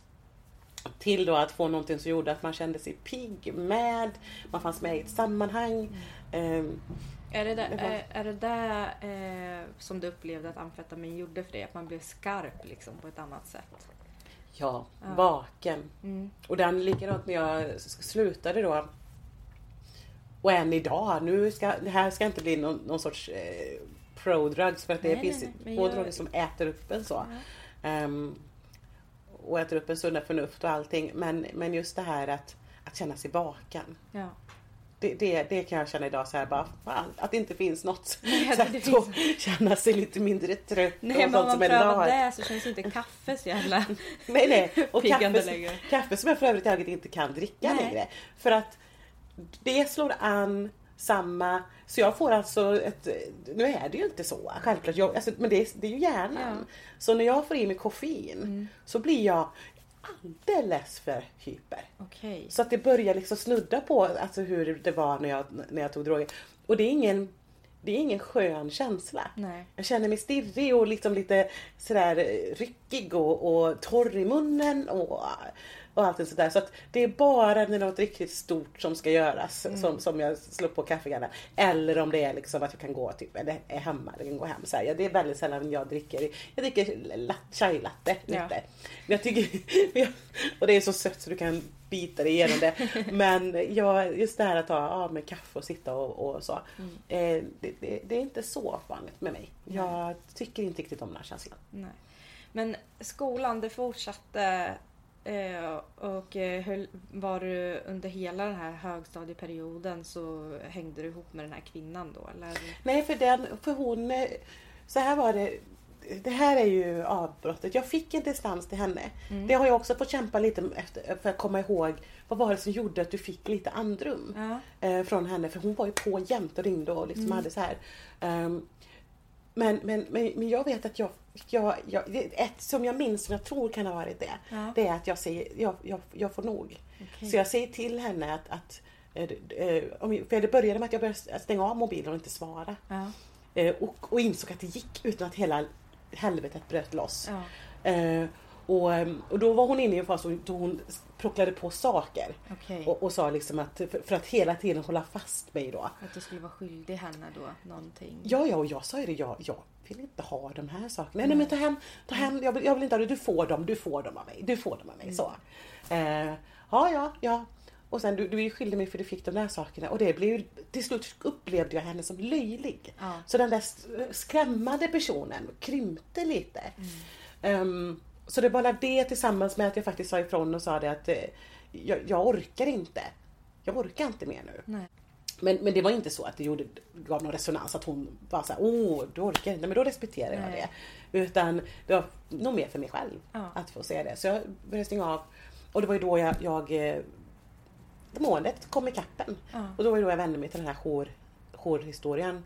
Och det är lite så här svårt för mig än idag att förstå att man kunde komma från det till att hamna i den. Och det är bara för att berätta snabbt jag vände mig till Adoptionscentrums jourtelefon. När jag kontaktade Adoptionscentrums jourtelefon fick jag kontakt med en man som ganska snabbt förde samtalet från att vara en jourtelefonssamtal till att ge sitt nummer och ta mitt nummer så att vi kunde prata utanför. Så vi avbröt det ganska fort. Och jag ringde ju in dit för att kunna prata anonymt om vad som hade hänt mig.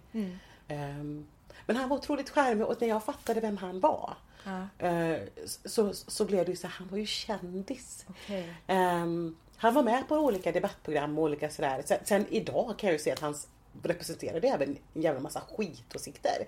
Men då var det mer intressant att han ens hade varit med på TV. För så dum 15 år gammal var jag. Ja. Och då inom adoptionskretsar då, att han åkte runt och föreläste och var någon hotshot där liksom. Ja. Han drev även en liten egen undergrupp till Adoptionscentrum för ungdomar. Ja. Men den mäktiga mannen. Den mäktiga mannen med inflytande och pondus och och nej, och ganska snabbt så hade han han hade bokat en föreläsning i Borås. Ja. Så jag åkte ju dit och vi träffades och det var sådär, och jag trodde ju han var intresserad av mig. Ja, det är väl klart. Ja, och jag lät mig själv tro det tills han då började prata utifrån att han gärna vill se mig. Han pratar om sex. Det gör han ofta. Men att han började prata utifrån att han har lite så här typ som en fetisch. Att han gillade att se på när andra har sex, så han skulle vilja se mig ha sex med andra män. Okay. Men där kände jag att det här låter väldigt konstigt, och det låter väldigt mycket som att vad får du utav det liksom? Så att det låter mer som att det finns något annat man får ut av det. Ja. Så då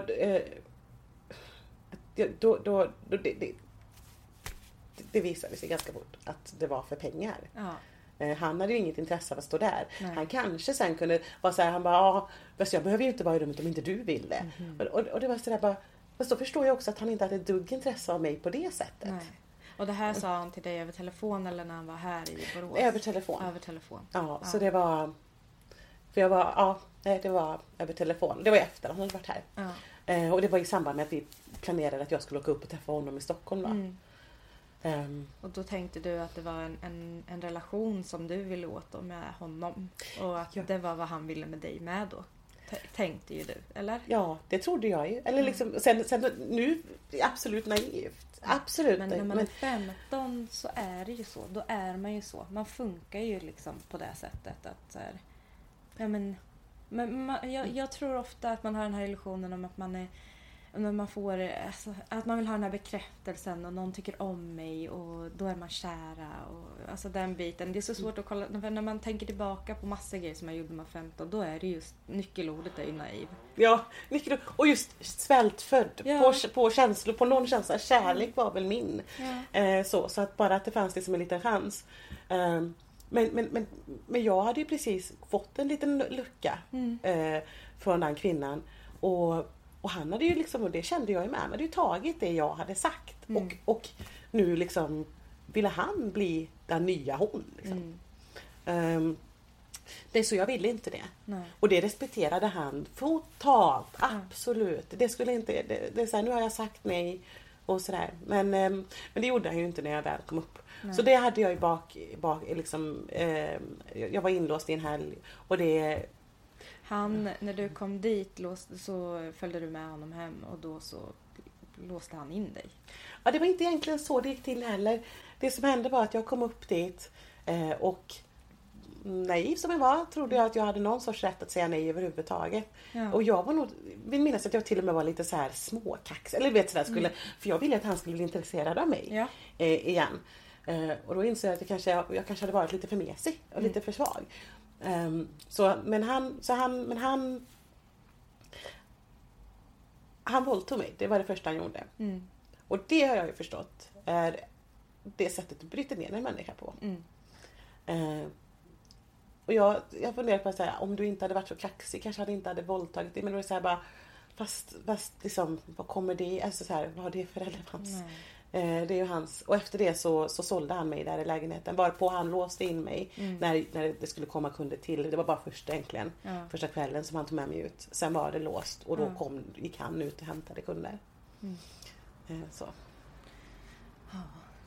Det var lite det, jag kan ju säga det nu, att det var det jag ville fråga just det här med Adoptionscentrum. För det är en sån där sak som har suttit kvar djupt i mig, att de aldrig räckte ut handen mot mig. Nej. För att i en vända så tar han med sig mig till deras kontor. Okay. Och sitter därifrån och letar kunder. Och han hittar mig via deras jourtelefon. Det är så gränslöst. Det är så fruktansvärt gränslöst. Alltså han använder alltså deras deras jourtelefon för att ragga, för han däremot hade ju flera stycken som han sålde. Bara på sin före detta tjej, mig och så 2 andra tjejer fick jag reda på under rättegången. Men ingenting. Nej. Vad hände? Hur gick det? För du berättade att det vart rättegång och så mot den här mannen. För det första, hur tog du det därifrån? Jag fick komma därifrån. Vilket jag egentligen inte trodde att jag skulle få. Nej. För jag var nog mer i tanken av att jag faktiskt inte hade ett liv efter detta. Nej. Sen om han skulle ta det eller så. Men just det att det var ju ständigt våld. Om det inte var våld från kunderna så var det våld från han. Och det var det här att... Alltså jag vet inte hur detta kommer att sluta. Nej. Sen hade jag liksom inte, det var inte direkt så att han tog sats och drog till så att jag hade en stor blåtira heller. Alltså sådär, eller tappade en tand eller någonting. Det gör han ju sällan. Nej, för det är så pass som man säger inom stort citationstecken försiktig var han. Men det var på söndagen jag fattade, på morgonen där. För då så skulle ursäkta mig. Då skulle jag ta emot kunder, men sen så skulle vi åka runt och fota. Han fotografera dig då eller? Det är också jätteknepigt varför jag skulle vara med på det, för han fotade från bilen alltså. Okej. Från bilen på olika platser i Stockholm. Ja, det var ett annat litet intresse han hade. Nej, jag skulle visa mina föräldrar. Nej. Och då tänker jag så här i efterhand. Bara, det finns ju inget roligt i detta, men bara det att inte ens jag var med på foton är ju också en märklig del. Ja, men alltså det är ju det här... Sånt här måste vi ju kunna skratta åt. Ja, det måste man för det. Det är liksom, det är ju så absurt bara hela grejen att man bara, hur fan tänker människor egentligen alltså? Det är ju helt... Men därifrån, vart vände du dig med det här? För det här var någonting som du visste, så här, det här är inte okej, det här vill jag inte vara med på. Nej, det här skickade mig, skulle jag vilja säga, in i någon sorts dimma. Ja. Som tog lång tid att ta sig ur. Okay. Det var otroligt mycket drickande. Men det som händer, som kanske är det som räddar upp rättegångstillfället senare, det är det att jag kan prata om en sak. Allt annat måste bort. Jag får inte berätta om det, men jag får berätta om våldtäkten. Okay. Och då kunde jag inte ens säga våldtäkt. Nej. Jag berättade om det som hårda samlag. Tills någon annan sa att det var våldtäkt. Och det är inte så att de på något sätt ändrade, eller han som gick och pratade och ändrade min historia. Men jag klarade inte av att prata om det. Så jag gick till BUM i Borås och försökte prata. Men sen händer det ju saker i Borås. Jag får en ny hallick som pressar tillbaka kvinnan helt och hållet. Så att hon är inte längre med i bilden alls. Och det var en frihet inom citationstecken för mig att även fast inte han var så mycket snällare, eller han var verkligen inte snällare, så slapp jag henne. Men sen drickandet och allting som hade hänt där uppe i Stockholm till allting som fortsatte hända i Borås, till slut snap. Så. Och då kunde jag berätta allt som jag kunde få ur mig under ett mötet för den här personen som jag hade på BUM. Och det är liksom, du vet, men då hade jag bestämt mig för att jag skulle dö, förstår du. Okay. Så det var liksom inte... Sen vet jag inte idag så här, var du helt bestämt att du skulle dö. För det där är ju det tydligaste rop på hjälp. Ja, självklart var det ju det. Ja. Ett enormt rop på hjälp. Men jag ville inte leva längre. Nej. Men jag ville inte dö heller. Det var någonstans ändå sådär. Du ville inte leva det livet som du levde. Precis. Så var det definitivt. Så, men då görs det ju en social anmälan, orosanmälan.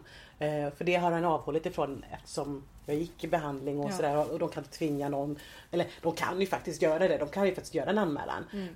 Men jag hade ju suttit och övertygat och nej du behöver inte göra en anmälan. Efter det så måste det ju göras en anmälan.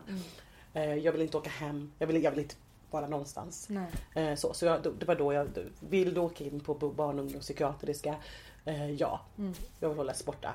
Men där blev det bättre där? Nej, jag tror inte det blev bättre där. Jag tror det blev annorlunda där. Så.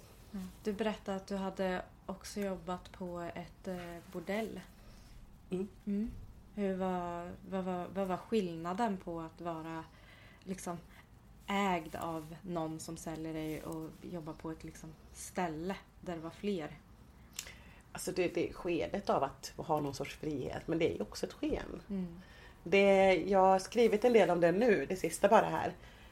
För att förklara liksom hur det går till. Jag vet inte om det är samma rutiner fortfarande, men när jag började, du är ju ständigt i skuld. Och de hittar sätt att sätta dig i skuld. Så på det sättet så skiljer det extremt lite.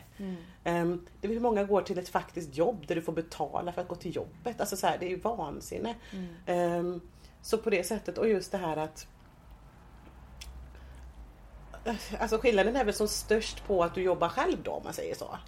Men fortfarande det här tvånget, även fast min chef på Filippa på bordellen kunde säga saker till mig. Att jag erbjuder inte vissa tjänster till exempel. Man får välja det. Får. Nej. Det är ju det. I början får du ju. Okay. Och det är återigen, alla respekterar det. Att du inte vill ha analsex eller att du inte vill bli fastbunden. Alla respekterar det. Tills de inte gör det. Tills du blir en liten börda om du inte. Men lite jobbig. Ja, lite jobbig. Och så, jag vill kunna erbjuda allt, var det hon sa till mig. Jag vill kunna erbjuda allt. Jag vill att mina tjejer ska kunna erbjuda allt. Och du gör inte det. Det är ett problem. Och då var det ju det. Alltså, om man började men jag kanske kan gå med på det här då. Ja. Men det ledde ju bara till att man hade fruktansvärda möten med kunder. Ja. Som det var långt över gränsen. Och där du själv då hade försökt säga att jag kan ju försäkra mig på detta. Det jag satte ner foten, det var och sa att jag håller mig till min lista, till min meny, som man kallar det. Man har det alltså som en meny där det står det här är liksom vad du kan välja på. Är det priser efter? Och... Ja. Det är till och med liksom lite så här work lingo liksom så här. Oljespansk, dansk, svensk, alltså vad du erbjuder. Men så här, jag håller mig till meny, eller annars så får jag hitta någon annanstans att vara. Ja. Och hon hade ju bara valt en svart tjej att jobba. Och det var ju jag. Ja. Så det var lite så att hon ville inte riktigt förlora. Nej. Förlora det heller. Men det var efter jag blev fastspänd i en gymstol. Och det var också så här, aldrig mer. Jag gör inte detta mer. BDSM är inte min grej. Jag vill inte göra något. Jag är rädd. Jag har fortfarande, nu blir det väldigt personligt här, men jag har fortfarande en rädsla för en avsikt. För jag upplever att det gör fruktansvärt ont och sådär. Men så var det så här, nu håller jag mig till det. Men jag var i ett ganska dåligt skick då också. Det var mycket, jag hade ju fått en pojkvän i Köpenhamn och det var mycket droger där och sådär. Och ja, så att när detta hände så var jag väl mer eller mindre på väg hem ändå. Det fick också bli någonstans att dra i handbromsen för sin egen skull och rädda det som räddas kan. När vände det? Ja, gud. När kände du, eller vad var det som gjorde att det liksom så här, nej, inte mer? Och den frågan borde jag kunna svara på ett bra sätt eftersom jag får den jämt. Jag bara sitter där och bara, vad hände? Nej, men jag har fått det så många gånger och jag upplever nästan som att jag ger olika svar, men jag tror... Men det kan ju vara mycket. Det var nog en del. Jag vet en sån här specifik gång då det var bara, nej, du måste göra någonting nu. Ja. Och det handlar inte så mycket om att jag inte var lycklig, mer än att ditt liv är på väg bort. Men simultant med det blev det också så här år av missbruk av att inte sköta kost eller alltså tänder, eller alltså, tänder har inte så mycket med mitt sinne att göra på det sättet. Men just det här, jag höll också samtidigt på att tappa förståndet. Ja. Jag skötte inte min hygien. Jag skötte sin hygien. Jo, men när jag skulle gå ut så skötte man väl den. Men allt emellan det här och liksom jo, men det sista vännen hade nog varit värre innan, men sista vännen så skötte jag väl bättre. Men framförallt är att gå ut och kunna vara en del av samhället, kunna gå i en butik och handla. Bara en var omöjligt. Ja. Jag hade ju sådana nojor och jag skakade och jag började se saker och det var totalt på väg ut genom fönstret, allt vad förstånd kan kallas. Och då något insikt mitt i den här efterfesten. Jag kan fortfarande se vart alla satt på den här efterfesten. Den bilden är väldigt tydlig. På när man bara, den har jobb, den har studier, den pluggar och jobbar extra. Vad fan gör du, Mary? Du springer på deras fester, men alltså vecka ut och vecka in, ditt liv står ju still. Du lever ju i ett vakuum. Bara så det är nog nu eller lite nu eller aldrig. Och då hade jag varit på behandlingshem om det var 2 år innan det. Ja. Och det är klart, då kunde jag ju hålla mig ren de 2 månaderna. Så jag visste ju ändå, jag hade ju perioder då det var lugnare liksom. Men det var ändå sådär, nej men nu får du nog lägga allt så här, satsa allt nu här på att bli ren. Och stänga ut folk lite. Så jag kallar det för trainspotting-metoden. Är vi gamla nog att kunna... Nej, du får nog förklara trainspotting-metoden lite snabbt här. Trainspotting är en film med Ewan McGregor. Ja. Det kommer ju 2:an kommer ju nu. Okej. Kanske jag ska se 1:an också. Du måste se 1:an. Men det handlar ju om, de är väl heroinister i det är inte Dublin, det är Skottland. Så vart är man då? Då är man ju nära Great Britain. Precis, jag tänker jag ser huvudstaden, men deras... Ja, men vi kör Skottland. Ja, vi kör Skottland. Det är metoden jag vill åt här. Ja, precis. Vi diskuterar metod. Köpa på sig massa burkmat som står sig länge. Toalettpapper. Dricka, alltså så här loka flaskor och så. Alltså gick och handlade bara bar hem. Jag tror jag fick hjälpa mamma någon vända också. Jag ser henne där någonstans i kaoset, men jag vet inte. Låste dörren, gick inte ut på 2 veckor. Nej. Jag gick inte utanför dörren på 2 veckor. Svettas ut skiten. Gå ingenstans. Men sen är det så här, funkar det för alla? Nej, men det var, jag hamnade där i ett sånt där mindset att det är så här, du har den här chansen nu. Och just det där att förstå att du är en fara för dig själv. Men det är också så att det är påverkan utifrån. Det är möjligheten för jag hade nog kunnat vara utan droger i någon vecka, 2 kanske innan. Nu spekulerar jag här. Om ingen hade hört av sig, ingen hade så. Fast nej, det tror jag inte. För det var ju, alltså, man kunde ju ändå sitta hemma och ta liksom, så, på det sättet. Men det var ju att man alltid hade folk runt omkring sig som tog. Så det var så här, stäng ut dem också. Allt så här. Så det var bra och det gick. Och sen hade jag vänner så här, framförallt 2 stycken fantastiska vänner som en vän till mig som vi gick på bio 2 gånger i veckan i nästan, det var 1,5 år nästan. Minst 1 gång i veckan i alla fall gick vi på bio. Och jag vet, jag var så här, nej men du ska ha en liksom icke drogfri och alkoholfri liksom. Sen att man kunde gå ut lite, jag menar jag kan fortfarande gå ut och ta ett par glas. Det är inga problem, men just att det där att det inte behövde vara varken droger eller som kommer i alkoholmiljö, droger där med liksom, på det sättet. Så och sen hade jag en annan vän som bodde här då i området som var så här, tog ut och rastade lite så där. Att de inte tog avstånd, att man ändå fanns där. Gjorde ju också en stor skillnad. Men det var efter de där 2 veckorna då. Så av mig i karantän. Så du gjorde det själv? Ja, jag gjorde det själv. Med några vänner. Ja, det är ju hardcore alltså. Det är ju riktigt imponerande. Men jag tänker på det du sa i början av intervjun när du berättade att du hade skrivit dagböcker och där du såg att du har skrivit. Det känns ändå som att det är du. Det är överanalyserar allt. Men att du liksom så här, det här behöver jag. Ja.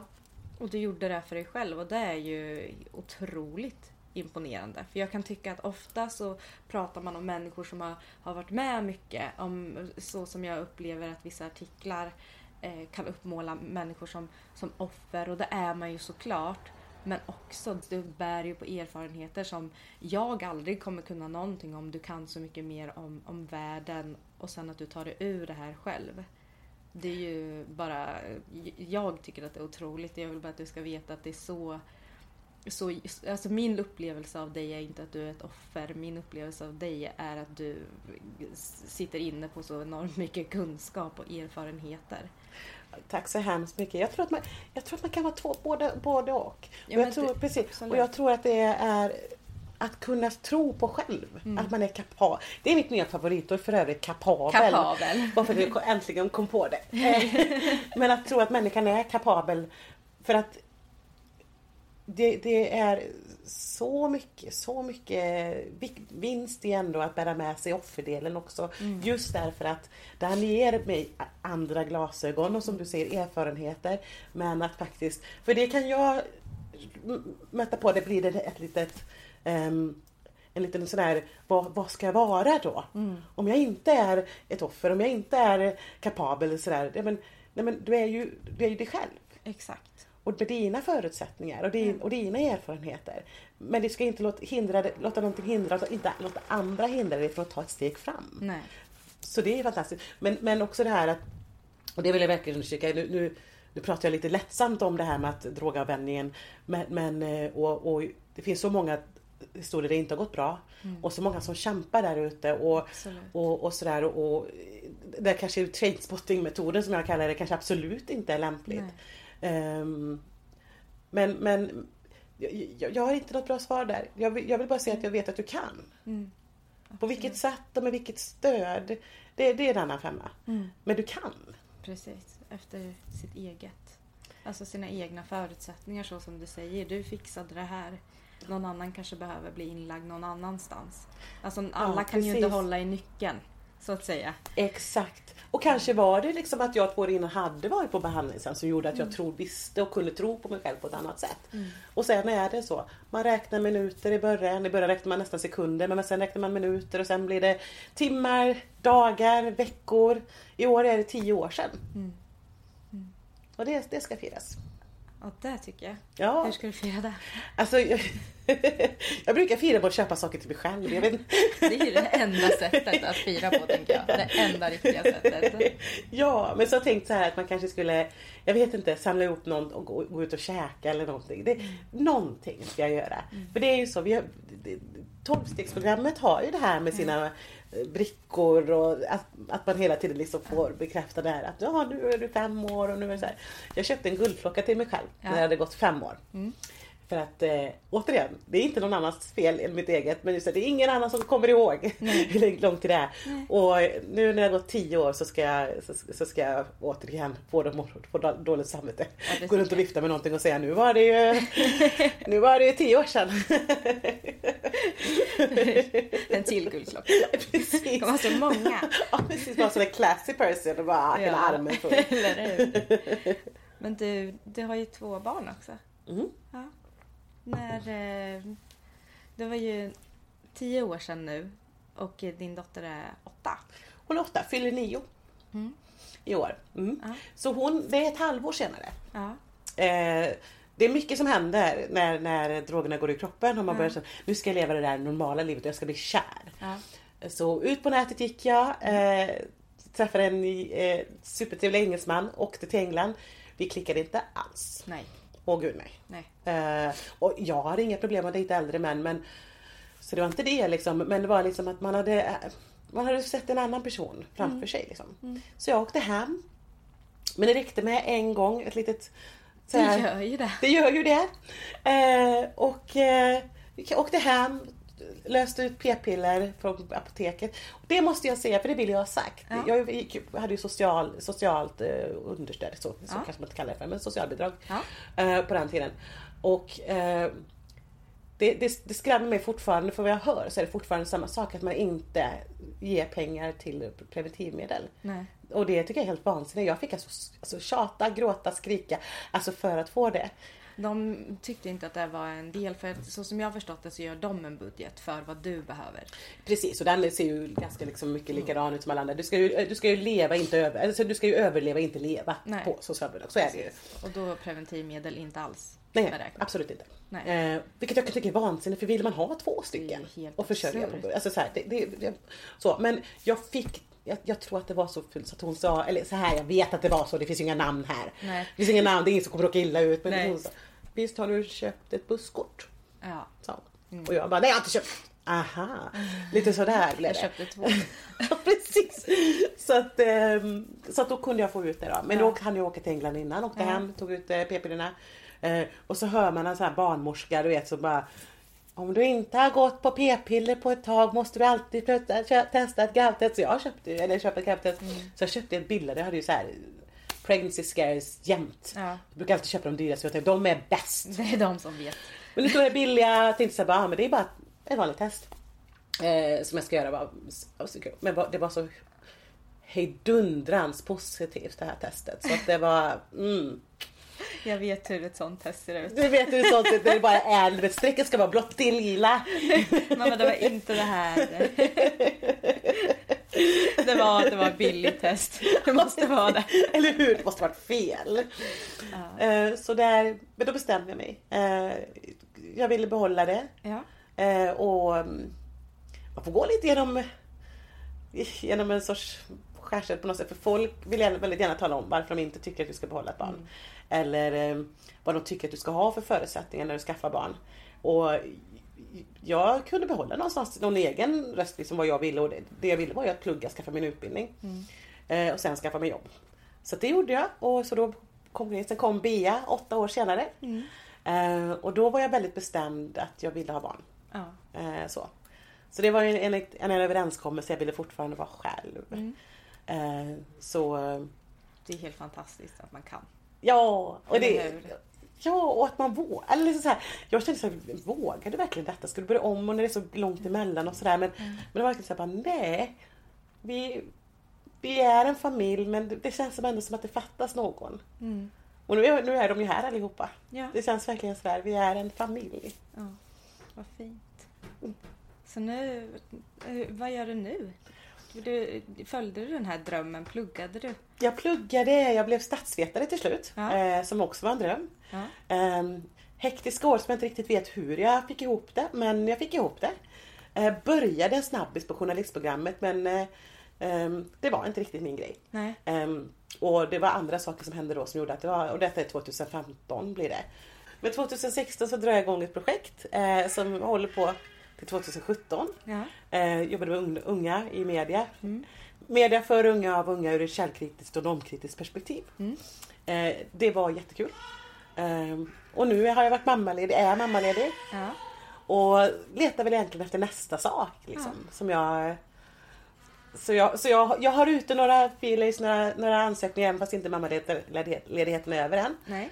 Och jag har stora förhoppningar. Men vi får se vart jag landar. Ja. Så är det någon som har ett jobb där ute? Nej. Exakt. Om det är någon som behöver en statsvetare så... Men jag tänker fortsätta jobba med detta. Och jag har ju ändå... Jag jobbar ju med min Viskans fiol. Ja. Och så har jag ju podden, Femkampen. Och sen så har jag ju alla dessa möten eller samtal med kommunen, Borås stad. Där vi försöker få till ett arbete, ett faktiskt arbete där vi kan dels möta personer i prostitution. Se till så att de får rätt bemötande. Att vi har riktade insatser. Och att det överlag att man kollar över hur behovet ser ut och förebyggande insatser och vad finns det för stödinsatser att hjälpa till med. Så att det finns ett långt arbete att göra det också. Men nu har jag tagit mammaledighet nu lite. Så jag har varit lite mindre aktiv lite överallt. Men jag kände också att det blev mycket tag som var väldigt, väldigt roligt. Men nu har jag sagt att nu sommaren här får det vara lite mammaledigt. Jag brukar alltid när jag har en gäst så, eller nu är det jag som är gäst hemma hos dig, men när det är någon som gästar min podd så brukar jag alltid fråga om mina följare eller så på Instagram eller bloggen har några frågor. Och det var så många som ville ställa frågor till dig. Men grejen var att det var nästan samma fråga. Okej. Att de flesta undrade över att om man ser två människor och man vet att den ena personen absolut inte vill vara där, hur ska man agera? Hur gör man för att hjälpa? Man gör väl samma sak skulle jag vilja säga som för att hjälpa om det är möjligt. Isolera personen från den andra personen. Är det ett rum så försök att hitta ett sätt att på ett smidigt sätt gå emellan. Jag antar att du menar en fysisk situation nu, va? Ja. Hitta ett sätt att gå emellan, att isolera den andra personen. Och innan man gör det, om man känner sig säker på sin sak, så ring polisen. Ja, det är väl liksom så. Och när man misstänker för att en person under 18 år som befinner sig i prostitution, så socialtjänsten har ju orosanmälningar. Det kan man göra även på vuxna människor. Ja. Men jag säger det med lite återhållsamt. Nu pratar vi alltså om, jag menar de mera på personer under 18 år. De behöver hjälp, upplever jag. Ja. Det för att jag försöker tänka tillbaka till mig själv som ganska kaxig person i tonåren som verkligen identifierade mig med att vara en person i prostitution. Och kunde i den identifieringen på något sätt bygga upp någon falsk stolthet över det jag gjorde. Men samtidigt så hoppades man ju någonstans att någon skulle komma och hjälpa en också. Att man skulle få bli tagen på allvar. Försöka stjälpa helt enkelt. Isolera, som du sa. Isolera, prata med personer. Jag vet, jag fick frågan när jag föreläste, det var samma fråga fast inte det här liksom att vad ska man göra som vän eller som bekant, och det, för det skiljer sig åt de situationerna. Så när du ser människohandel ska ju alltid anmälas. Så prostitution ska ju egentligen också anmälas. Men det är svårt när det är din vän. Och för att det är inte ett brott att vara prostituerad. Utan det finns ett helt annat möte som ska gå in där. Och jag brukar säga det finns inget universalt. Men att det här att pressa på, ställa ultimatum och säga att det är fel det du gör. Det kan få en motsatt effekt. Då shamear man personen, man kan ha svårt att gå på djupet och alla kanske inte har de verktygen att just att vi kan gå på djupet. Men det viktiga är kanske att inte alltid låta munnen rinna utan låt personen prata. Se vad personen själv tänker att den är på väg. Stötta personen om den då väljer att börja plugga som jag gjorde eller om man ser någonting där så att faktiskt försöka hitta en väg ut. Prockla inte på dina egna värderingar. På det sättet, för det blir också fel. Men man kan stötta upp med hjälp av sina egna värderingar. Och framförallt sin kärlek till den personen man har. Ja. Det tror jag. Sen är det en fråga jag behöver utveckla mer. För att det är mina egna tankar. För jag blir lika ställd varje gång. Hur ska man göra? Hur löser vi det här? Ja. Men det är ju ett stort problem. Hade någon haft det här svaret så hade det ju inte heller varit ett problem. Så det är ju... Men jag tänker nu när du har gått igenom allt det här, det känns ju nästan som att du har levt 2 liv. När man liksom lyssnar, det är ju ett liv såklart. Men, jag förstår. Men jag tänker när man kommer ut nu ur det här, när man har de här erfarenheterna, känner du på något sätt, alltså känner du att ditt liv har en annan mening nu? Känner du att nu har jag de här verktygen att göra någonting mer? Ja, men det känner jag faktiskt. Det låter lite sing hallelujah moment på något sätt. Men jag kan tänka mig att, att det är så det blir. Ja, jag är på ett mission. Så känner jag. Ja. Inte ute på mission, men jag är på ett mission, ett uppdrag. Jag kommer inte ge mig nu.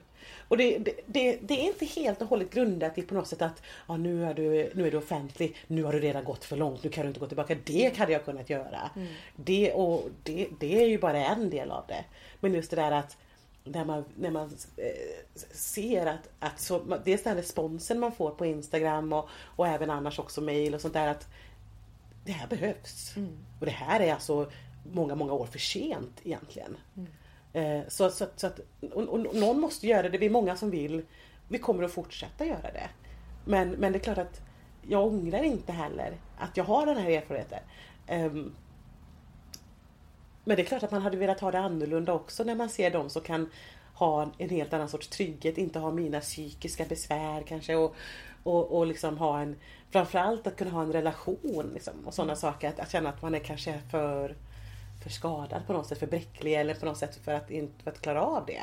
Men när det kommer till att de här frågorna måste jobbas med, vi måste börja jobba förebyggande, vi måste får absolut inte glömma gruppen personer som inte är de här fräscha liksom 12 till 25 som hela tiden ska vara målgruppen för precis allting.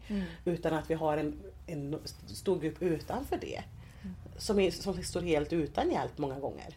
som måste ljuga bort sin prostitution i besök hos socialtjänsten för att de inte har kunskap om hur de ska jobba. Och kanske till och med neka socialbidrag om det kommer fram och lite olika. Så att det är jättemycket att jobba med. Och man får inte låta sig luras av att många vill tro att hjälpen redan finns. Och det har jag suttit på ett möte där det var, fast det här har vi redan. Det är bekväm bullshit att sitta och säga så. Riktade insatser, det är det vi behöver. Det är det som kommer göra skillnad. Och jag hörde någon som satt och sa att vi kommer bara komma till bukt med detta. Och det var en utbildad, alltså en genusvetare som satt och sa det. Att enda sättet att komma till bukt med det här, det var inte bara prostitution som personen menade. Men det var att ett jämställt samhälle. Och sen var det mic drop på det. Bara, men va? Nej. Så vi ska göra bättre för vi kan göra bättre. Så. Och vi kan göra arbete. Men nu så... Alltså, tack snälla för att jag fick komma hit. Och tack snälla för intervjun. Och för att du finns. Och för din Instagram. Ja, men du, så lite. Så tack för att jag fick vara med. Tack för frågan. Det har varit väldigt ögonöppnande och roligt att få vara med. Även fast ämnet har varit tungt. Ja. Men det är det som är så bra med dig. Alltså, man kan prata om tunga ämnen med dig. Jag kan säga att jag sa innan att jag var lite nervös inte för mötet, för där kände jag mig jättetrygg i. Men just att prata om ämnet var jag så nervös över. För det är så mycket sådär, så man vet inte riktigt vad man kan säga, vad man inte kan säga. Tänk om jag börjar sätta mig och böla mitt i allting. Gud vad hemskt om jag ska sitta här och bara, vad hemskt du har haft. Ja, jag förstår. Nej, men men du är också en väldigt lätt person att prata med. Så det var stöttande och professionell och väldigt varm och fin.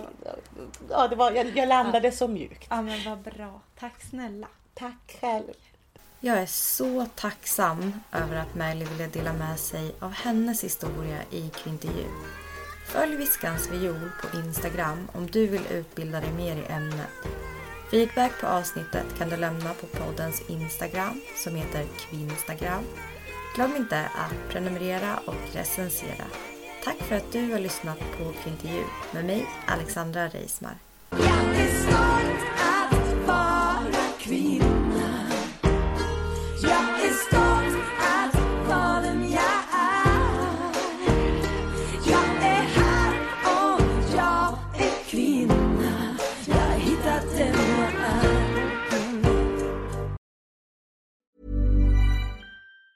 Planning for your next trip? Elevate your travel style with Quince. Quince has all the jet-setting essentials you'll want for your next getaway, like European linen, premium luggage options, buttery soft Italian leather bags, and so much more. And it's all priced at 50 to 80% less than similar brands. Plus, Quince only works with factories that use safe and ethical manufacturing practices. Pack your bags with high-quality essentials you'll be wearing for vacations to come with Quince. Go to quince.com/trip for free shipping and 365-day returns.